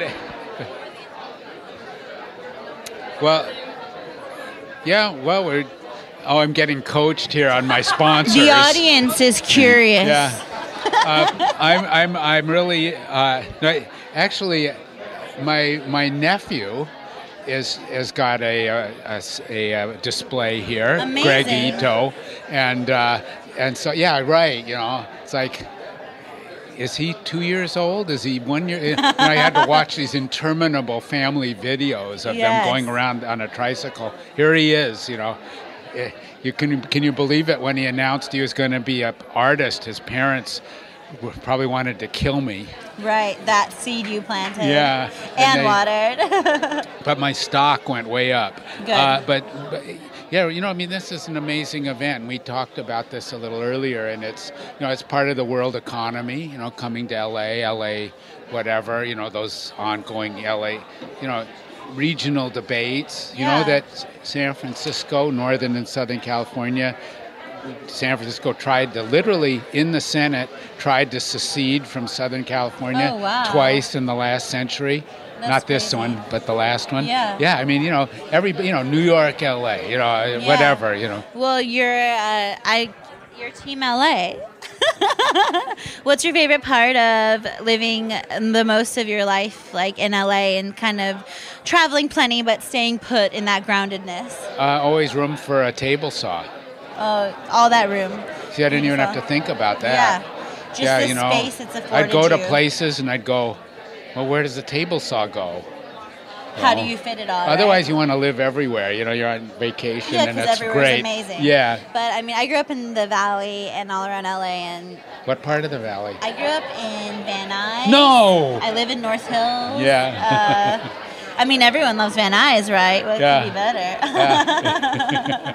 So it's amazing to be in conversation with such I an heard it was icon. named by a couple of old Jewish ladies, and one asked the other, "What do you think?" And she said, "Van Nuys." Thank you for I'm really laughing. glad to learn it. Yeah. I mean, I feel like, I could talk to you for hours, and I hope that one day I get to. Okay. But I'm going to let you free to enjoy the fair. It's Okay. been such a pleasure. Thank you. As we Does wrap that mean up, it's over? It's I don't want to almost go. over, babe. No. We have one more question, which is, We're asking everyone to kind of reframe the question in your answer, which is, what is something that you belong to or that you really support and that you would like to amplify in this context? We mean within Frieze? Within Los Angeles, within art, within the world. Oh, well, people should give up on greed. Greed. Yeah, I think that's what powers all the basic problems. Right. Do you think that greed is getting worse or better? Has it always been greedy? Yeah. Has it always been this greedy? Yeah, I think it's based in different ways. Right. But but it's sort of DNA'd in. Yeah. I appreciate you. Thank you. More to come. Thank you. I want to visit your studio in Echo Park one day. We're waiting for you. Thank you. Talk to you soon. Yes, bye. Bye. Bye. Bye. Bye, everyone.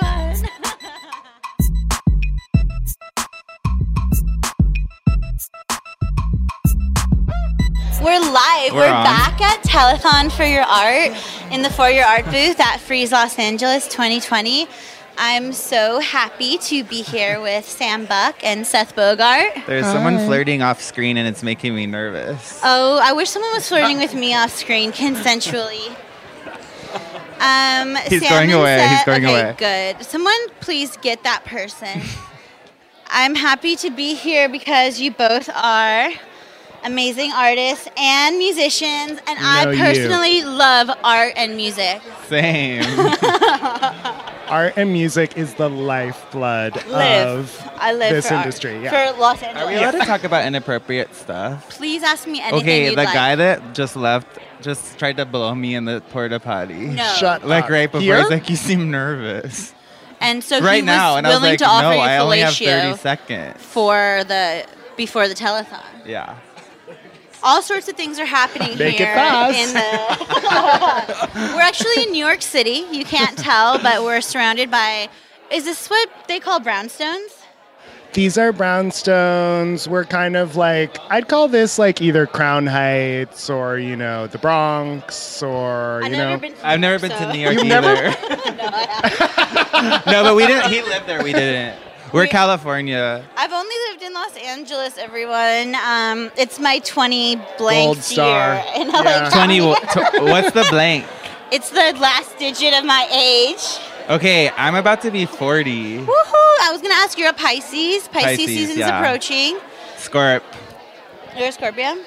I knew you were hot. My Venus Big. sign is Scorpio.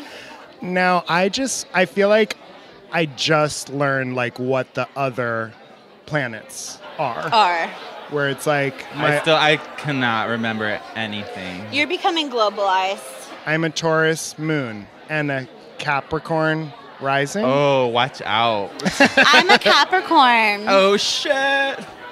People are often intimidated month by is that? Capricorns. It's the end and beginning of the year, so the end of December and the beginning of January. Des 28? Yes, Is it? you knew Oh my it. god, how do I remember that? That's crazy. Des? Des 28.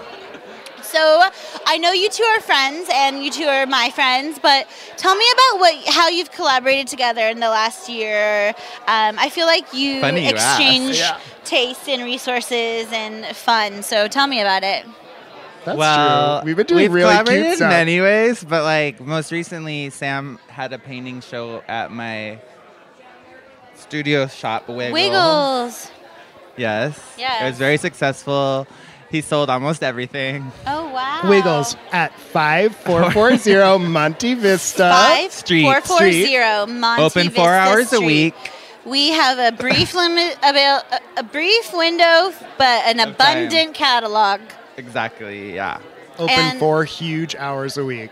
Do you feel like showing paintings at a studio or a space that is so artist run was like more cozy or comforting in any way? I mean, it was literally a dream come true because it was just kind of like I had been looking for an informal space to show my paintings because, I do exist outside of the art world, but I'm a huge fan. Me too. But painting is like what sustains my music career, actually. It's like painting is what pays for the music stuff. Honestly, same. Yeah. Oh, you both feel that way? I mean, there's been times where I made money from music, but it's definitely not right now. Yeah. And then Seth just was so generous to offer me some space in the studio for a few weeks, and it was the perfect way it was my first show in LA, and it was just Yes, so you had your debut show in LA. And I bought the at best the end of painting. last year.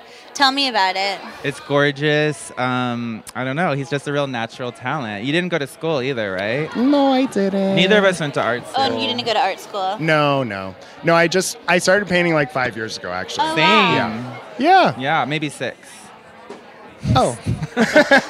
Sorry. Oh, maybe you could show me a thing or two. Yeah. He's older. Yeah, I'm much older, so I'm really a love your decade work older. too. I feel like you. sometimes it's awkward to ascribe meaning or words to someone's artwork, but I just feel so transported and held by the sort of not necessarily landscapes, but the homes and the visuals you provide in your painting. Oh my God, thank you so much.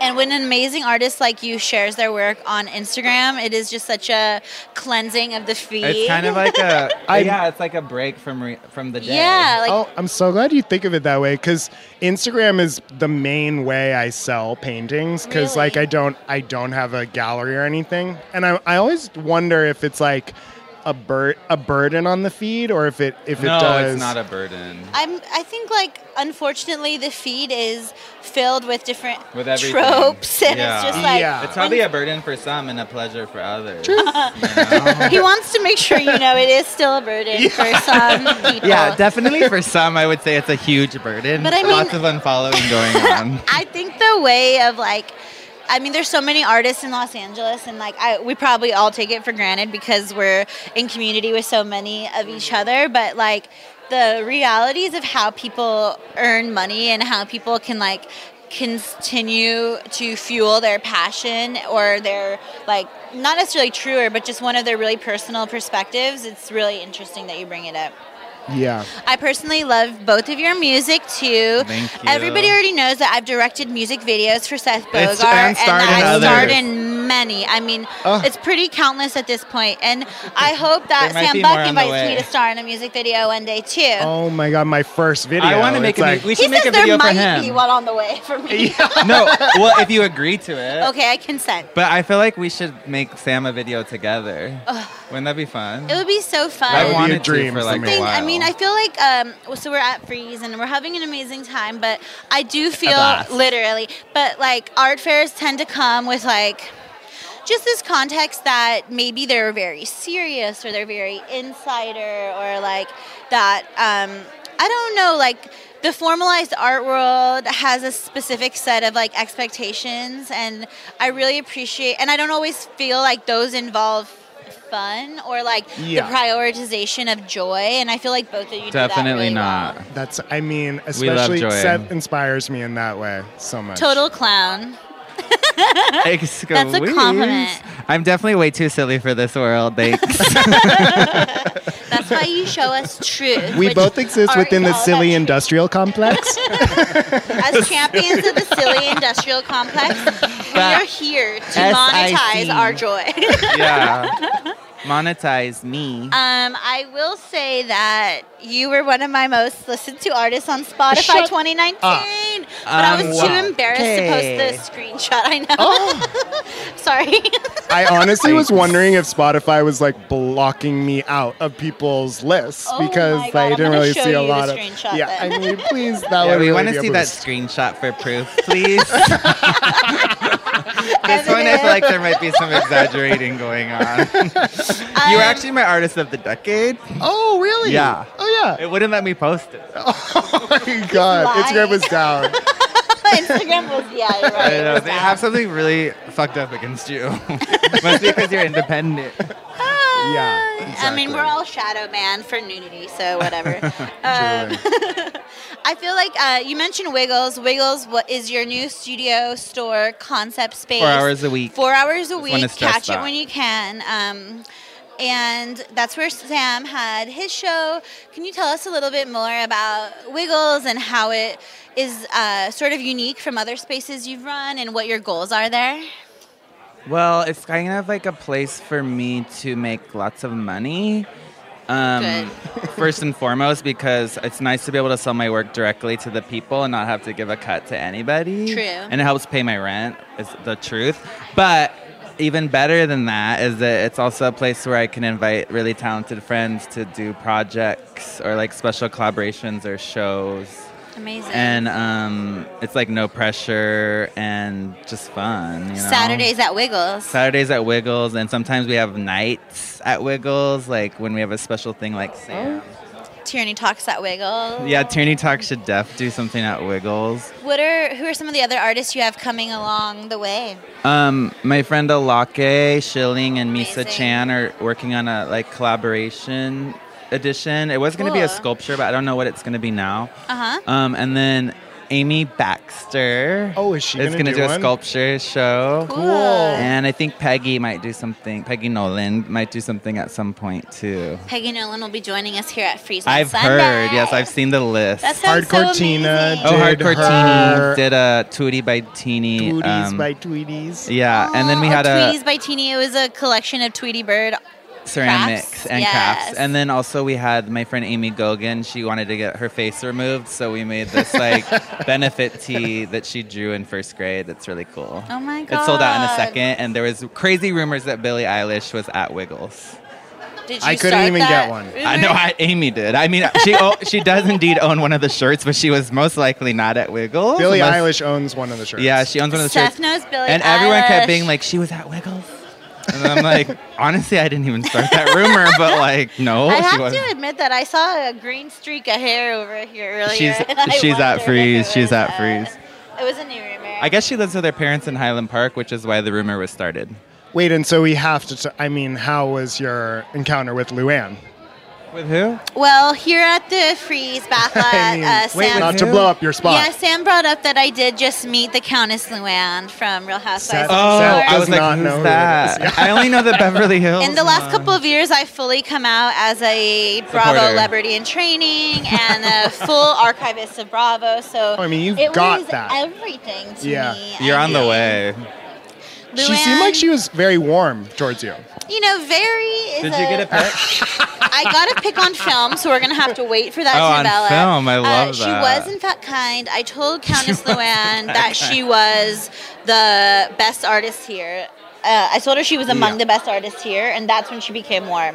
Did she get that? In fact, she did. Yeah.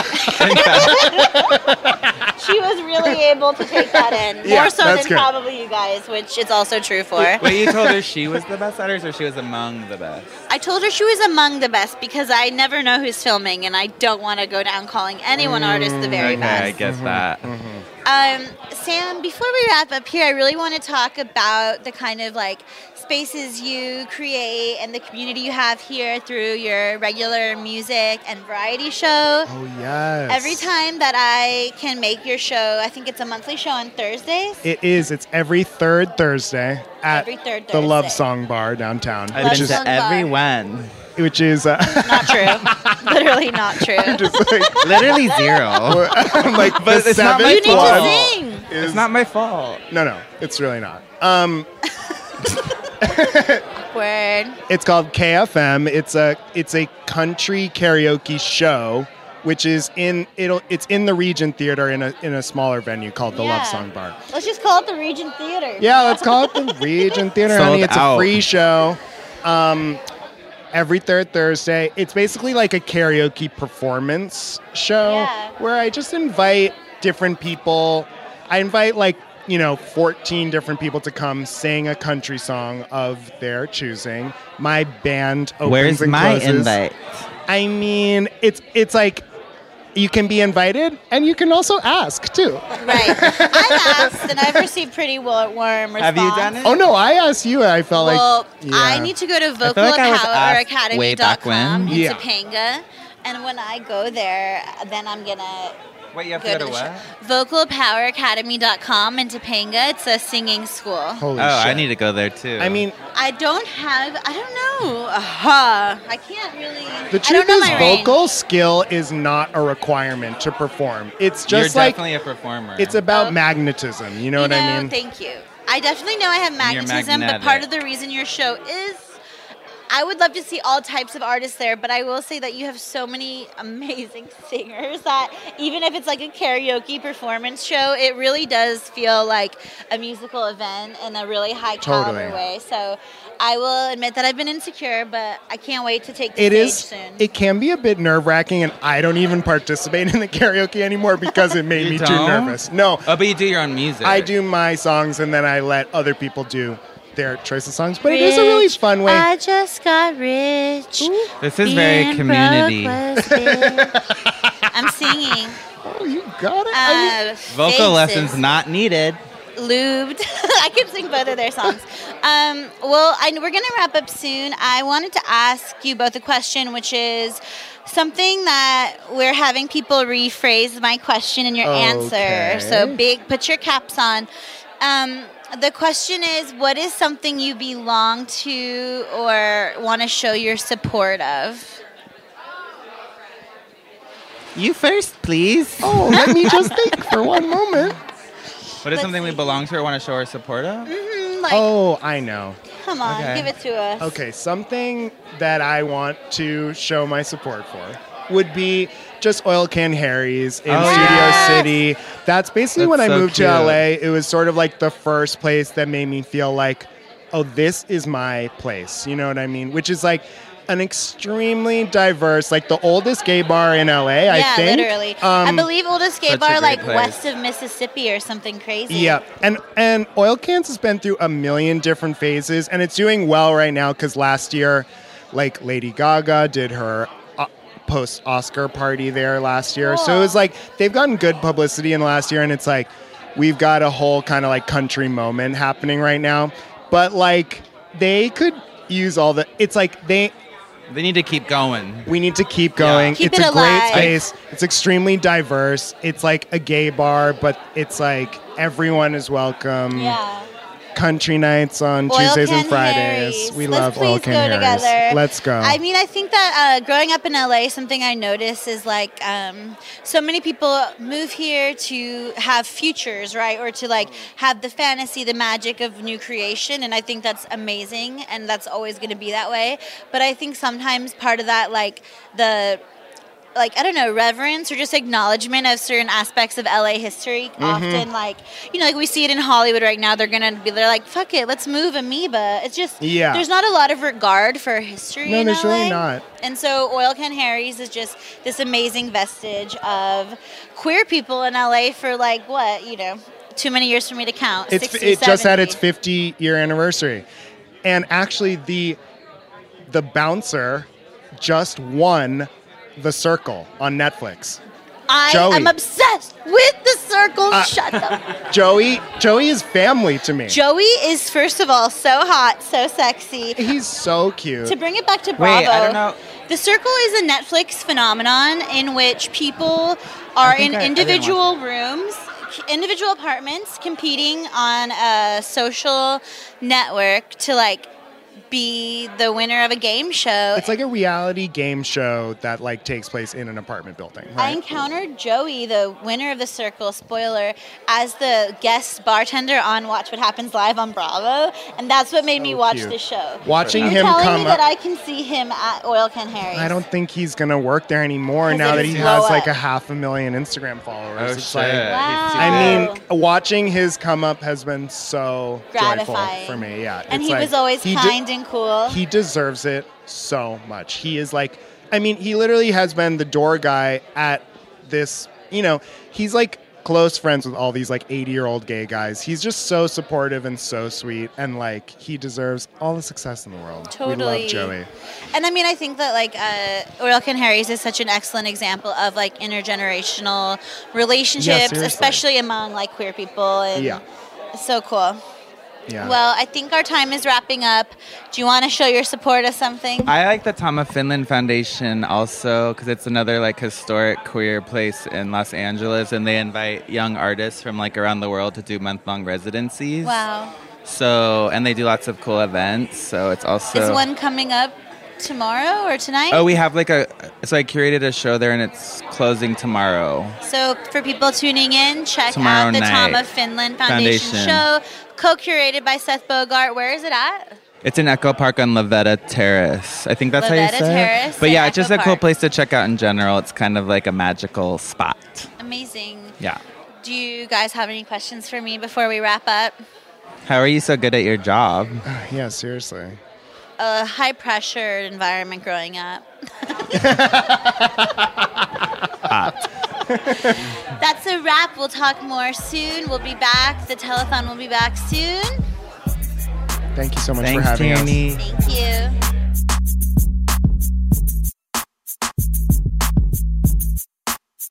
Thank you. We're back. We're live at the For Your Art booth at Frieze LA 2020. I'm so happy to continue the telethon with my next guest, Janixa Bravo. Hi, thanks for having me. Thank you so much for being here. I'm sure I'm not alone. I can't emphasize enough how excited I am to see your newest film. What has it been like showing Zola, kind of offering it to audiences? It's the beginning of the screenings. I've nested with this project for 3 years, and before that, there are 2 years where I really wanted it and it left my grip. And so it is, it's hard to kind of put into words the experience of releasing in that way. I mean, I don't feel I've released all the way. I think when the movie comes out properly, then it will be fully birthed. Yeah, it'll be fully birthed, exactly. Like I think we're still in parallel in some ways, right? And at a certain point when you make films, and perhaps it's like this when you also make any work that is artistic, once you expel it, it belongs to everyone and no longer is just yours. Yeah. And I think that at first that's jarring. The festival was beautiful. Sundance was very warm, very welcoming. The reception was unlike I could have imagined, but in a way also what I expected. Right. And I know that there's some ego in that, but I thought I did a good job. And then I guess I did, because it seemed like people liked it. And that is...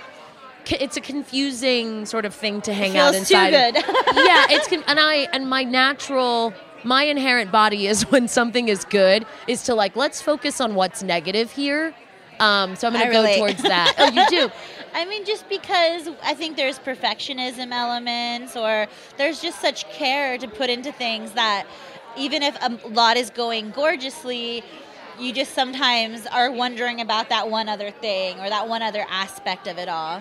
It feels like what you just said reminded me of, like maybe 4 or 5 years ago, I had 8 friends get married in 1 year. Oh, wow. And I had helped a lot of them with like getting the clothes. I used to be a stylist, so like getting dressed for their weddings, and then at their weddings just sort of like taking on the role of a wedding planner. Looking at the fit. Totally. And and like being a part of like the thing and the day. And I remember almost for everyone, no one had a good time. And and so I think that like the experience of artwork can sort of have that feeling like it's finally your wedding day and it's not perfect, or some aspect of it is, I guess, but it's not the thing. Or you're just hot, or your makeup's running, or like... It's like I don't want to drink because everything feels bad. I'm dehydrated. Like the shoe's a little bit wrong because I haven't worn it on any other day. Totally. It's the wrong underwear. I don't want to get it dirty. Yeah. These are such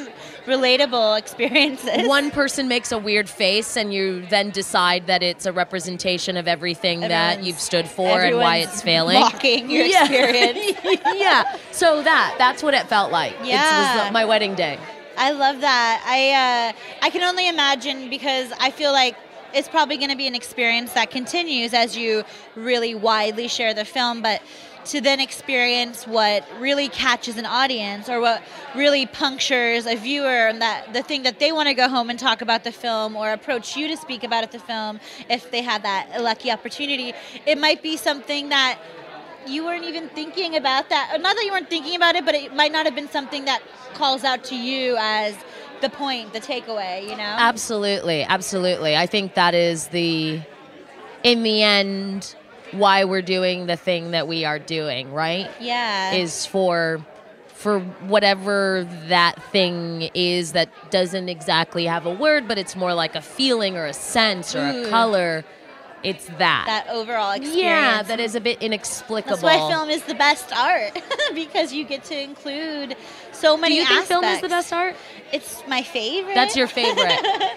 Yeah, I'm like, do I think it's the best art? I say that because of, and I know other experiences might contain a lot of elements too, but I feel the way that in a wonderful movie, the way that the sound and the fashion and the production design and the language, the way that it all kind of coalesces, it creates this unfathomable dynamic where you might not necessarily perceive that it's that amazing script that's making this so powerful, or you might not know that it's the room tones and the really extreme, like, nuanced music and sound. Like, I just love in a film kind of getting lost in that construction. Yeah. Have you not experienced that in theater before? I wish I experienced a bit more. I wish I experienced more theater in general, but I do feel that that's available. I feel like here in LA, we could have even more theater experiences. It's a little tough here. Because I think the thing you're talking about... Transcendence. Yeah, because I think film is incredible, obviously, but film is very manufactured, right? Like that aliveness, that messiness of theater, yeah. We're making that. We're creating the energy of spontaneity, whereas, like, some you things actually can get that. And incredible theater is, to me, unlike anything, because the fact that it evaporates in a way, or that it exists in memory, that, like, it can be totally electric and that you'll never get it again. Go watch it tomorrow. And you can't repeat it.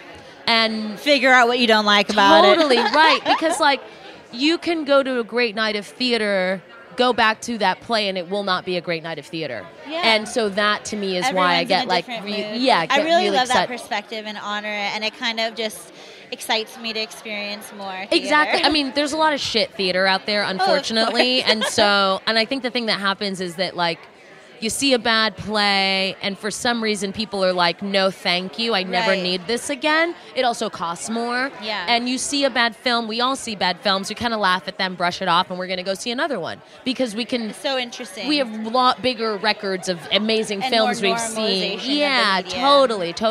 And it requires a lot less of you. A shitty film, you can, like... disengage from live. And a bad play is like using every part of your body, and you feel like you're being used. Yeah, you're like, what? You're like, am I ever eating? All needed Isn't to process something, but I'm not interested anymore. Yeah, no, it's dark. A bad play is dark. I did act in a play over the summer, and in LA. Yeah, it was in a gallery space actually, but it was called Ladies of the Canyon, and it was my first time in a play in about 10 years. Did you like it? It was incredible because obviously I'm a performer, and I just like that kind of aliveness and that spontaneity. We only did a few nights, but just the fact of like the repetition of telling a story. You know, imagine you shot the same scene every day for 2 months or a week. It's just interesting how that can amplify and change things. And every night it can be different. Yeah. And so much of how the audience feels affects so much. I mean, that's crazy. People were coming in on the second night after a glorious first night and saying, they hate it. The audience hates it. And I was thinking, I would never, like, just in my own world, protecting my own energy, I was like, I would never say that at, like, the first act. Like, just shut up. Yeah, absolutely. Because even if it is true, it's not our energy to decide right now, but just highlighting the impact that it can have, you know? Absolutely. So we spoke a little bit about Zola. I am wondering if you remember your experience reading Ms. King's tweets or the stories about them for the first time. Were you captivated instantly? Yeah, I remember I'm on a text chain with a group of Black girls where they are my tether to what is hip. Like, I am deeply unhip. And it allegedly. Was, alleged. I mean, I think I'm kind of unhip, but like, yeah. So, it's one of these text chains that, like, if I'm on set one day, like, I'll look at my phone and there'll be like 175 unread messages. Right. It's like one of those, and I'm like, oh totally. God. And so it was one of those days. It's like halfway through the day, so the story's been out, or it's almost done, or like it's in some way of its process, and I think I looked at my phone and was like, can't engage right now, but we'll look at later. Yeah. Got home, read their messages, then read it. And before I finished, I forwarded it to my manager and my agent. And I was like, how do we get this? I want it. It makes so much sense to me. It speaks to me. Like, Twitter, IP, how do you do that? Yeah. And 72 hours, they came back to me and said, there's an article. We can go by way of getting the rights of this article, and then comes her life rights. And I went for it, but I was one of plenty, and I didn't get it. The inbox was full. I the didn't get DMs were full. I was also like the least fancy. Maybe there's someone less fancy than me that tried to, Me, but no. I wasn't electric enough to pop.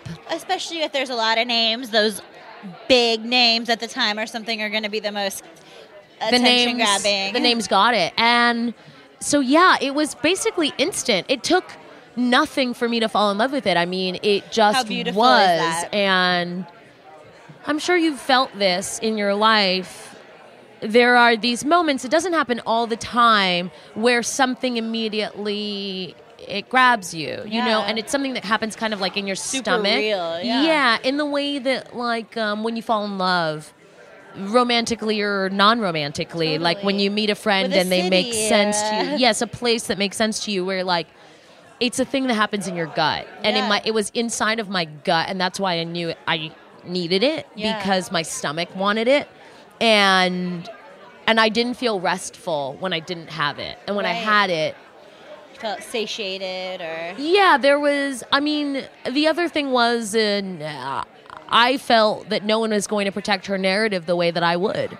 I mean, speak to that, because that's something that's so real. Like, I feel like, well, as we know, with that project and beyond, there's just so many hands that touch it, and I feel like what a beautiful synchronicity or destiny or chance, whatever you want to call it, that led you to this, even when it was apart from you for a period of time. You mentioned like a couple years. It must have felt really good when you came back around and you were on the same page and you were on board to direct and create this. Yeah, it just meant that my course was right. Right. I think it also, the work that we do is painful. The road to the work that we do is painful. What we want comes with painful feelings, and just walking outside is painful. And I think that it came back to me meant that everything up until that moment was necessary, and that once I took it on, that everything that would come after would also be very necessary. All part of this. Yeah, which is, this is my path. This is the path that I am deciding. Surrendering to it. Absolutely. And that's not to say that it isn't unsavory or it isn't difficult. It totally is. That is a part of making work. But that I had to remind myself that I was choosing it too. Oh, yeah. And that what you want wants happening you. to me. Yes. Yeah. 100%. That what you want wants me. I like that. I love that, because it just gives us this faith. Yes. And like, I don't know. I patience. I mean, we live in such a fast-paced, it might be a cliche, but we do live in such a fast-paced culture and turnaround that like this desire, especially as a writer, a filmmaker, to really take time or to trust the unfolding process that comes with this work we choose to do, that can be the biggest test of it all, at least in my own experience. Yeah. I'm wondering, you mentioned IP and using was it Rolling Stone article and obviously connected to the tweets. Do you feel like that process of adapting that type of story, of course it's a magazine story, but birthed from these tweets, do you feel like that was something quite different than perhaps other types of adaptations you could pursue? Do you feel like everything's adaptation, it's all the same? Yeah, it felt the same. I think that, and I feel in saying this, I think that you're probably pretty aligned with me in this, that it felt no different than if I chose to adapt Chekhov, Ibsen, Strindberg, Shakespeare. Right. It really felt no different than taking on one of those works and being true to the voice of the piece. Yeah. The thing that is different is actually how people engage with it, but not young people. Yeah. Young people and Black people are like, this has value, it matters. But there is like snobs, older people, elitist, mostly white people, elitist, old white, exclusionary. yeah, who have this sort of attitude of like, well, Twitter, it's dismissive, or that space is dismissive. And I think that sure it can be. There's a lot of fucking trash on the internet, but this isn't that. This has value. There's so much riches, and that's why people are, I don't know, it's so funny to have like that kind of digital media world compared to like these more traditional mediums of film and television, because there's such highlights and attributes to both. But the internet's like, especially for all types of voices who weren't as amplified in traditional entertainment media, there's just gold. I mean, even if our feed bores us sometimes, those like, I don't know, I just like Twitter even. Like, people make me laugh. And I wish I was that voice comfortable on TV. with Twitter. It really stresses me out. But yes, you don't hear that voice on TV. And I had heard that a friend of mine, while I was at Sundance, was listening to NPR, and the film came up there on Film Week, on the Film Week wrap-up of Sundance, and I forget who is the host of it. But there are these two men, and they kind of were like, it was adapted from Twitter. I mean, weirder things have happened. They've adapted films from board games. And a friend sent it to me because she was like, fuck that. And I was like, but I that sucks and it's lame, and I get it. I get the attitude of like the pedestal from which you're sitting on while you're judging that. But what it says to me, or what I am thrilled by, is that a 19-year-old Black girl wrote this story. She worked at a Hooters. She lives in Detroit, and A24 financed that movie. So it is what it is, good baby. Luck with whatever you're Have working on. Have fun in the future. Yeah, exactly. I'm like, so we're not think stopping. It has value. This isn't my last movie. I'm like, this isn't, the author is like. I'm just like, sorry, it's not, ...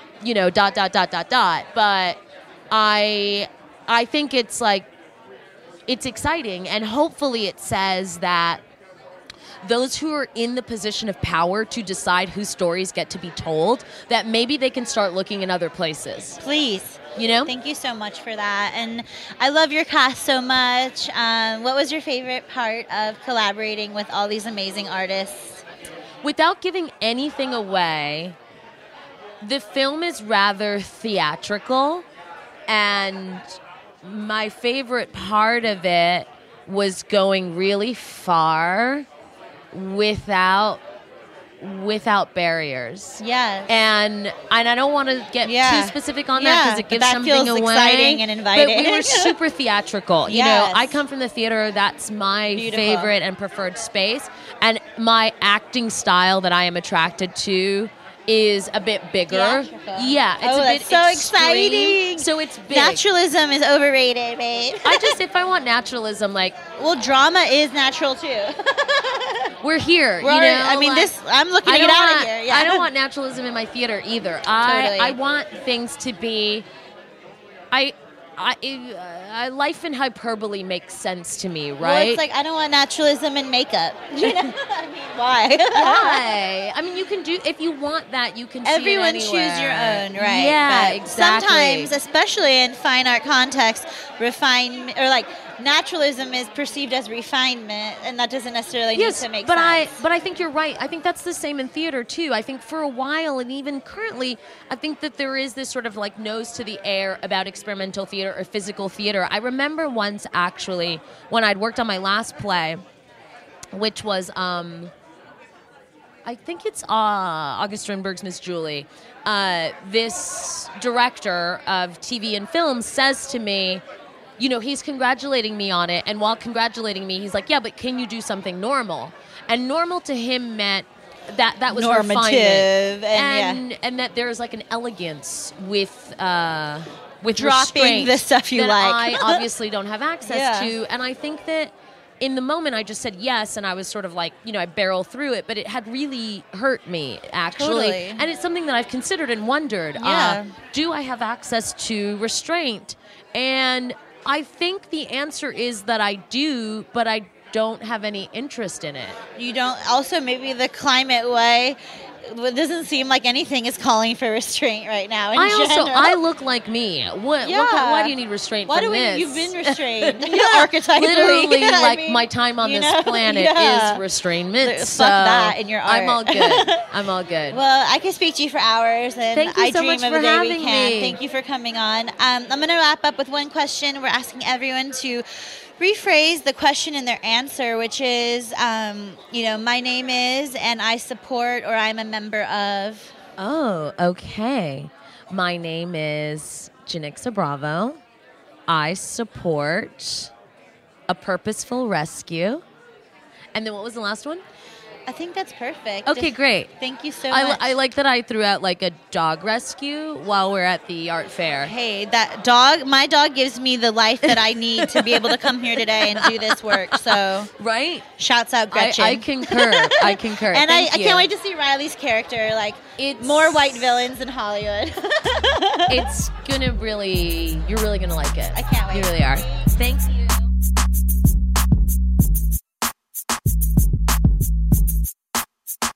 We're back. Thank you so much for tuning in to Telethon for Your Art. We're live at the For Your Art booth at Frieze Los Angeles 2020. I'm joined by my friend, an excellent writer, artist, and creator of the Justify Writers Community Writers Group, Justice Singleton. Hey. Hey. I'm just really excited to be around you. You look so amazing. Thank you. I put on the outfit for you. Specifically, I'm blushing. My grandma got it for me. It's gorgeous. Yeah, it's really cute, right? Are you feeling good? I'm feeling great. I mean, I feel very Los Angeles right now. Doesn't it feel good to feel very LA? It feels, for once, it feels really good, especially around you. Like you and me are like, you know, the 818.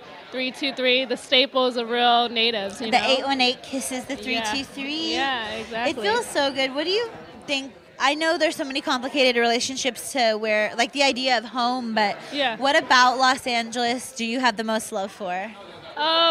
It's funny because I think right now my new thing in LA is the fact that I'm reminded that when I get here, everyone is trying to be like on a daily inspired and look and feel alive, and like sexy and alive. Yeah, and like there's a thing where like people are like supposed to be like chill, but then also like most people are just like trying to push the chill. They're like trying to be chill, you know? They're popping Xanax until they're chill. Even like when I put on this outfit, I'm like, it's chill, but it's not. Like, you know, like that balance. Yeah, exactly. Right. I learned this kind of fabric is called plissé, and I feel that it's the epitome of like I'm chill because it might look I hope it looks quite good, but it's like so sumptuously also being sexy. Like the idea is like LA is very sexy, and like when where I live now is like I go back and forth between here and NOLA. Okay. So like now I'm like in NOLA where I'm in sweats, and like sexy is like sweaty and just chilling and like alive in yourself. Yeah, and out here being sexy is like stunning, you know? A bit more presentational. Yeah, exactly. Do you love fashion? Like, do you love clothing? I do, and I also love being naked. So it's just Same. like if we could dress naked and put like gems and stones on it, exactly. Naked would be tattoos, great. Yeah, tassels, gems. I have some of those. Yeah, you have some. I feel like I've seen you in tassels. Exactly. Yeah, so like, but we need to create a plus size line of large tassels. Yeah. Large titty tassels. Yeah. Also, some mine are imaginary boobs, and I just wish there was something for like the girl who like wants like real, like I want boobs to wear on, you know, and take like a bra take off. with like but like no bras fit me, so it's just not happening. Whoever wants to fund our size inclusive project, we're ready to represent different sides of the sizing spectrum. It's weird that you brought up size, because you're to me, when I think of like the match between like being really skinny and then being like voluptuous, I'm like, how do you keep this like sexiness? Like, I've never really thought I was like the sexiest thing, you know? Like, because I was just, but then when you see like someone like you and you're like, to me, honestly, I literally think of you as one of the sexiest people. I swear, it's not a joke. And then I go like, damn, if I can be that, I can be that sexy too, you know? That's so beautiful. I mean, it's so unfair how, you know what gave me a lot of, I don't want to say confidence, but like, because I feel like sexuality is something that has just always been really special and essential to me. Yeah. But I also, the thing about these like very colonial beauty standards is that the people who benefit the most from these standards of desirability are still obsessed with negating their own appeal. So like someone can be 6 foot tall, a skinny blonde white woman, cis femme, high glam, and feel like absolute shit and just be worried about their cuticles or their ankle hair or something. And so I just feel like I have felt so unhot. I felt so desexualized. I felt so, I mean, even some of my core anxiety, even in terms of preparing for something like this, still rests in this notion of like, these old insecurities that come with how my body is. Yeah. And so it's just really nice to hear. I appreciate you. And I just love people who offer that same space. Like, you're so sexy to me. Yeah. And it's not necessarily one aspect of who or what you are that makes you sexy. Yeah. It's about the way that you exist as yourself. It's so beautiful. Yeah. Thank you. Yeah. How's writing going? Writing is really good, actually. Like, one of the main things that I've learned is to like give myself a purpose in it and not like force things. Yeah. So like now when I write on a daily, but I also just do it as practice, and I try not to force myself to like, I'm gonna nail this. Yeah, like this is a deadline, you know, like accomplish it now or die, like that type of stuff. And then another part, it's like I'm also like giving myself enough time to go like, oh, I want to write this, and I'm really passionate about writing something now. This means something to me. Yeah, exactly. And So then beautiful. the writers group, which is, Introduce us for folks who aren't familiar with Justify. Who are you? What is the mission? How does it happen? So I started a writers group for women of color because I felt like there's this. First of all, it's funny. I named the thing the name Justify because it was like the whole thing of like justification and like looking for validation. Yes, that's so beautiful. And my whole thing was like I really wanted people to write from a place from where they're at and not where other people are at. Like, we write for trends and brands and or where they think they're supposed to be to like have market value. Yeah, exactly. And so like when I was like, okay, what do people need to practice healthy writing? I thought that they may need like a group to talk about the toxicity within the industry, but also to write from a place of like how they're feeling and what they believe now, and also like having a discussion about like you just said, like the thing about the perspective is like white men write the perspective of other people and then we just attach to it.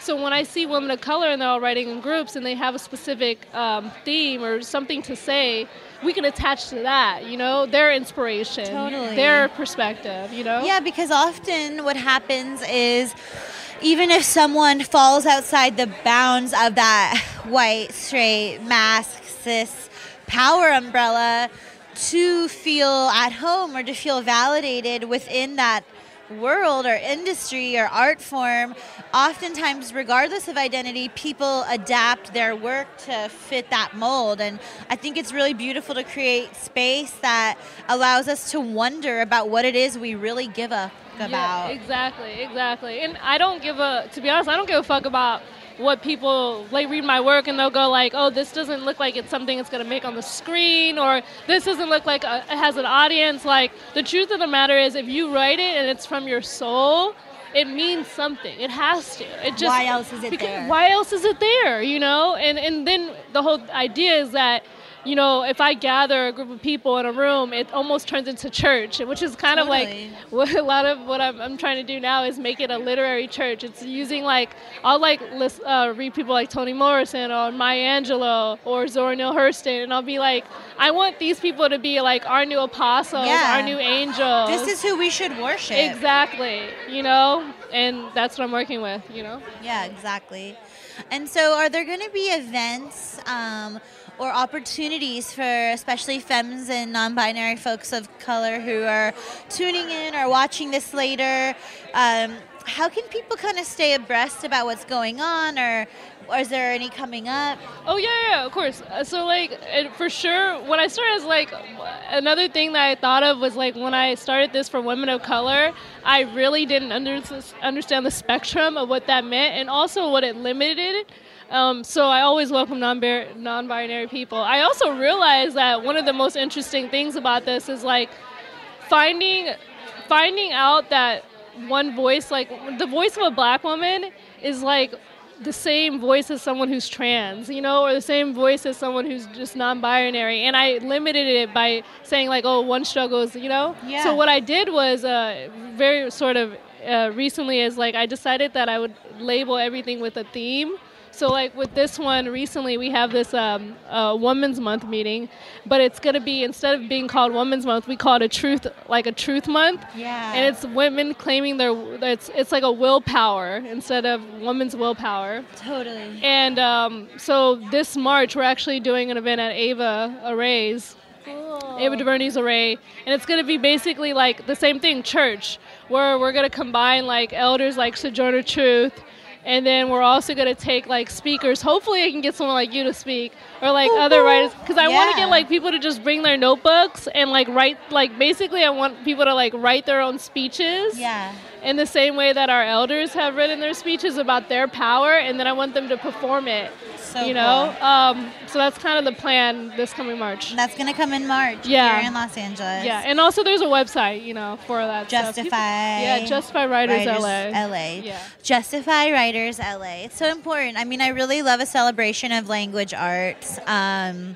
I feel like obviously we're in this art fair context where there's so much visual arts being explored and there's so much interesting stuff going on, but I just really believe in words and I love the way you use them and I so appreciate the work you're doing. Thank you. I also wanted to, I feel like people ask you questions all day, which is one of the, how long have you been here?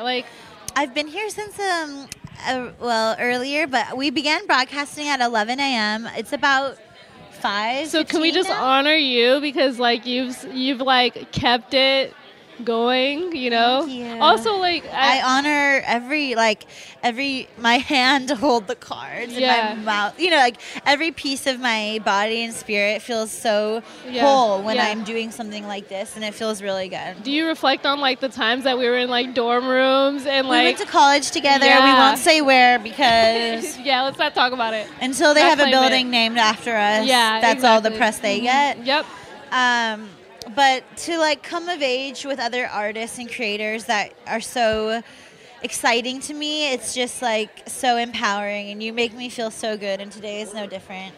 Of course. Well, I love you. Well, I'm gonna wrap up by asking you to kind of rephrase my question and your answer. Yes. If you could say, "My name is," and I support, or I'm a member of. Got you. My name is Justice Singleton, and I support Justify Writers Room, and I represent. What did I say? What was the last one? You're a member of Justify Writers Room. Yeah, okay. You represent... Yeah, so basically I represent the people. Justice. Yeah, that's all I gotta say. My bad if I I love the name because when I hear Justify, I always think that it's so relevant to your name. Yeah. But just this idea of justification and worthiness, deservingness, allowance, inclusion, it's so beautiful. Well, all I know is like whenever I see my group of friends, like the whole point and purpose is just to gather all my group of friends, get them to write, and then have a dance party and feel like we all did something for the day. And it's so good because people also like something that I'm aware of is that even if I have all these dreams that are still to be realized, I do have a very creative life. Yeah. And although everyone has that creativity innate, a lot of people don't have the community we have or that we've created. Yeah. And just like that blessing makes me just want to amplify and create work that provides those sensations to other people. Yeah. Well, there's a difference between like the doing it because you're trying to like almost like get something, and then doing it because you're just trying to welcome and like almost like create home for people. You know? And great pieces of writing. That's why you are worshiping Maya Angelou and Toni Morrison and so many of these greats, because they've created home for you, and they might not have had an author that felt as home to them, or maybe they did, and that's sacred to them, and it's just such important lineage. Thank you for saying that. Thank you for being here. I love you. I love you too. Mwah.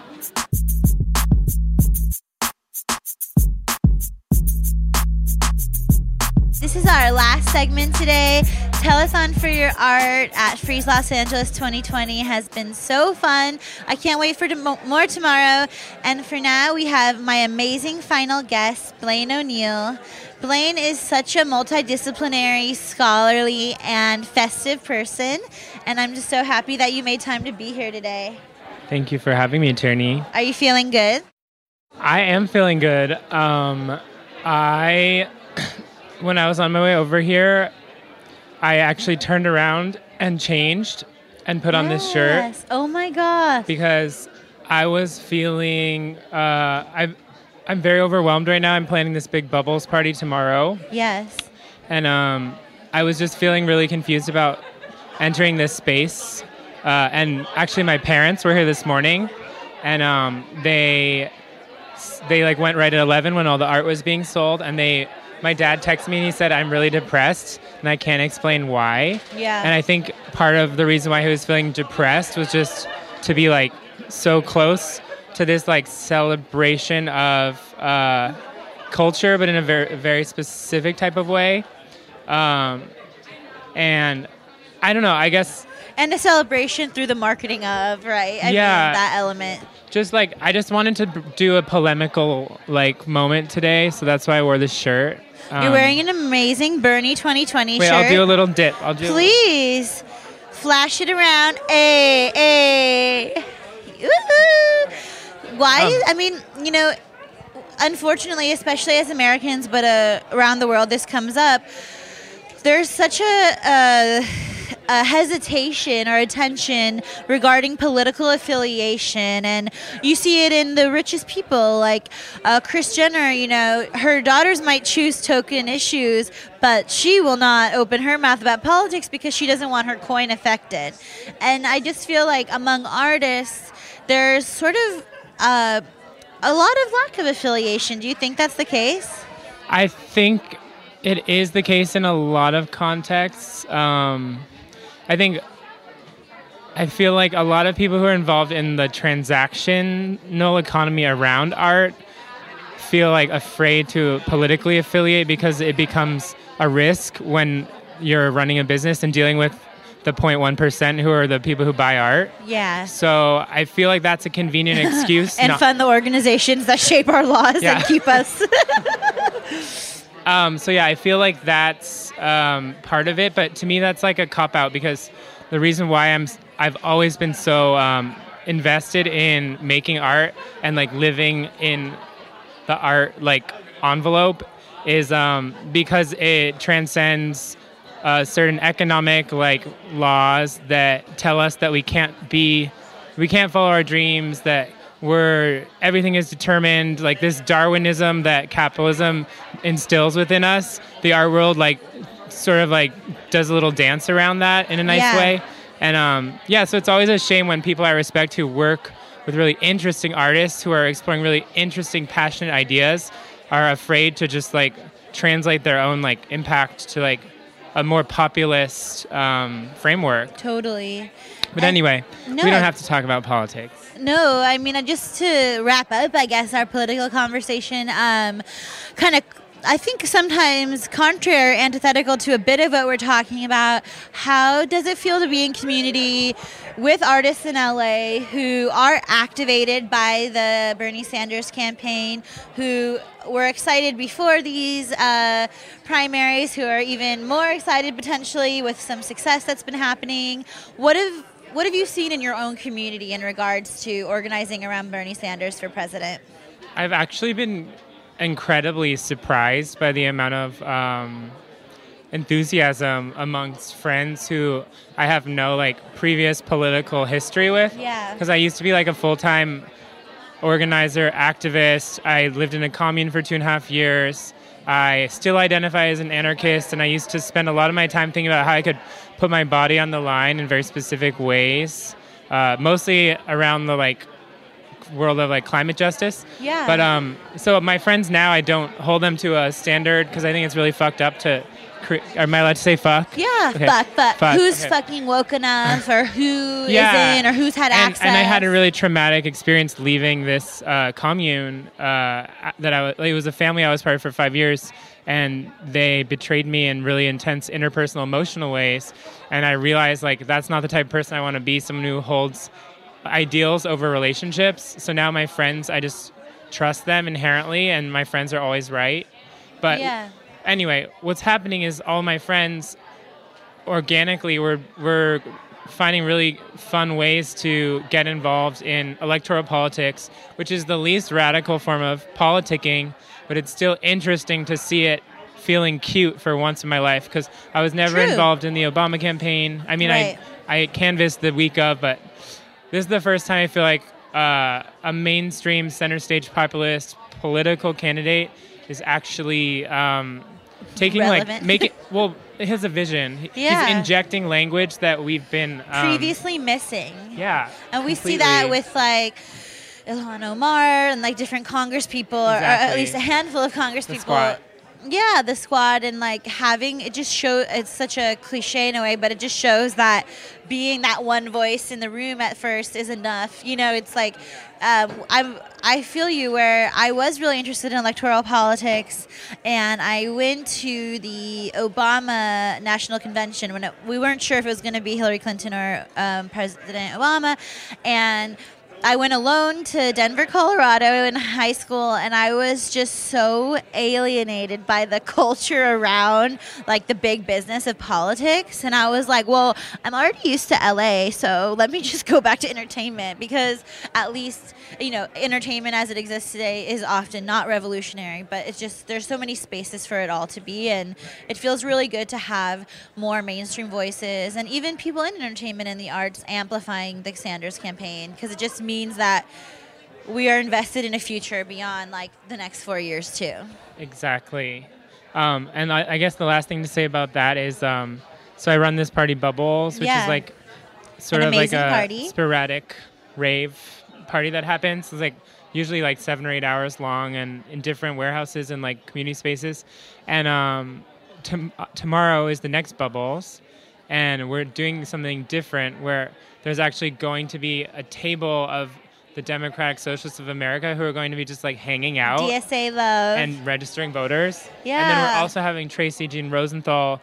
She's launching her voter guide tomorrow night at the party. That's so beautiful. So this is the first time I've tried like explicitly crossing wires, and we'll see how it goes. And for people who aren't familiar with Tracy Jean Rosenthal's amazing voter guides, how do you describe them? And I would love for you evils. to. They're called Two Evils. On Instagram, it's 2_evils. And this basically provides a comprehensive look at Los Angeles electoral politics through a really progressive lens, and also in hilarious and engaging language. Exactly. I'm really proud of that experiment you're doing tomorrow, and I just want more and more of it. I feel personally I definitely grew up in this time where I felt like the artistry is one thing, or the creativity is one thing, and the political compass or that ethical foundation is another thing, and the way you dress is another thing. And I'm just really excited about the way all of this is blending, because it means we're all sharing with each other more of who we are, you know?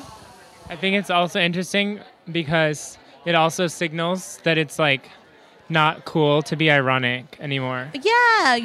Great. You have that much privilege that you could not give a fuck. Yeah.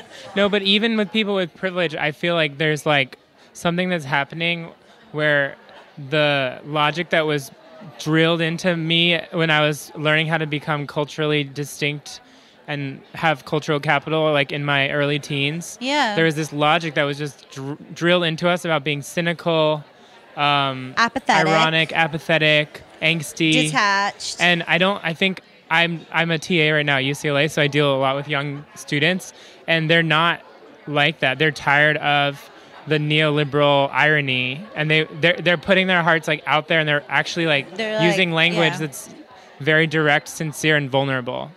Direct, sincere, and vulnerable. DSV. It sounds amazing. I mean, it just feels so good to be able. I definitely feel more comfortable talking than I would have done even 2 years ago or 4 years ago. Exactly. Just because there's more safety when we speak this way, when we allow that reality or sincerity, and I definitely know that I'm not alone. And I mean, just from your conversation with other friends, that for some people with really like kind hearts and sincere visions, it's like we're supposed to feel embarrassed or lesser than because we're not elitist cokeheads or something.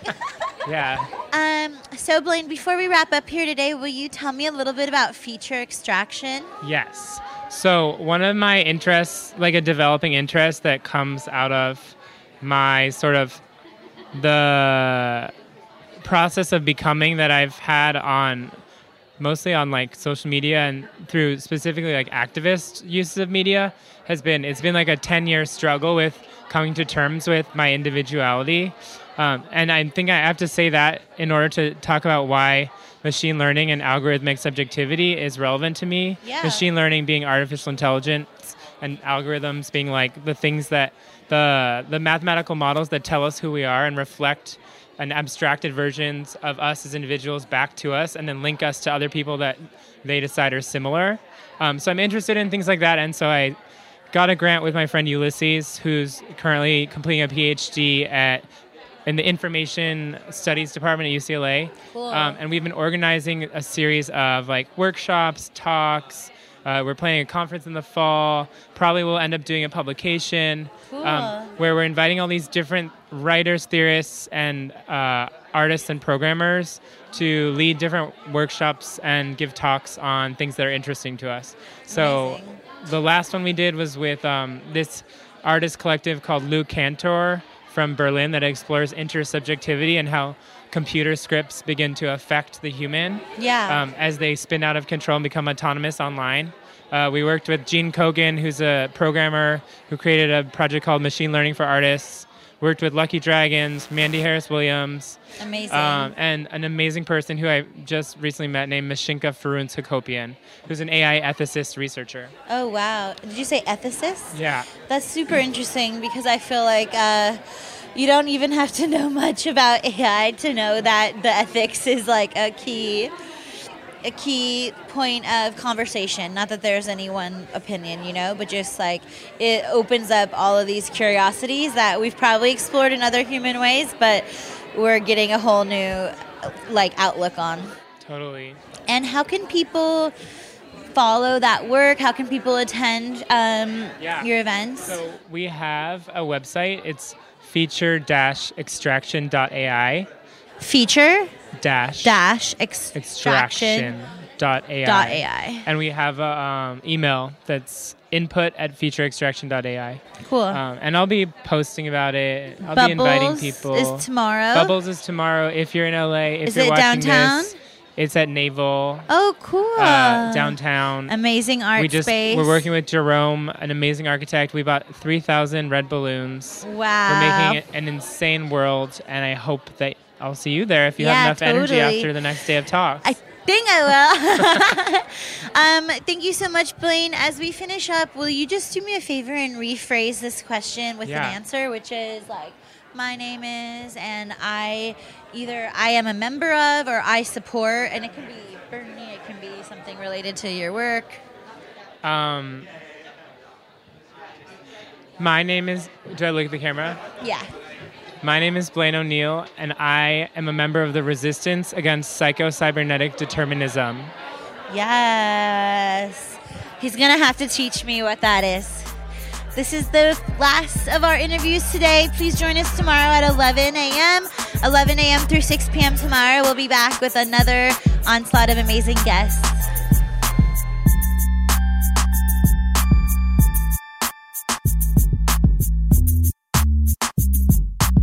Thank you for listening to Tierney Talks.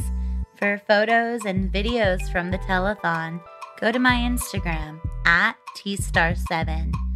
Also, follow For Your Art at For Your Art, your guide to art and patronage. For more information about For Your Art and all of my guests, check out the show notes. This episode was written, produced, and hosted by Tierney Finster. It was recorded and edited by Margot Padilla. Please let us know what you think of the episode. You can listen to past episodes of Tierney Talks on all podcast platforms. If you love the show, please rate, subscribe, or share with a friend. Or all three. Special thanks to Margot Padilla, Jess Caliero, Nico Karamian, Brian Johnson, Bettina Korick, Kevin McGarry, Kobe Krieger, all of my guests, everyone who tuned into the live stream, and all the others who made this installation possible. Until next time, XOXO.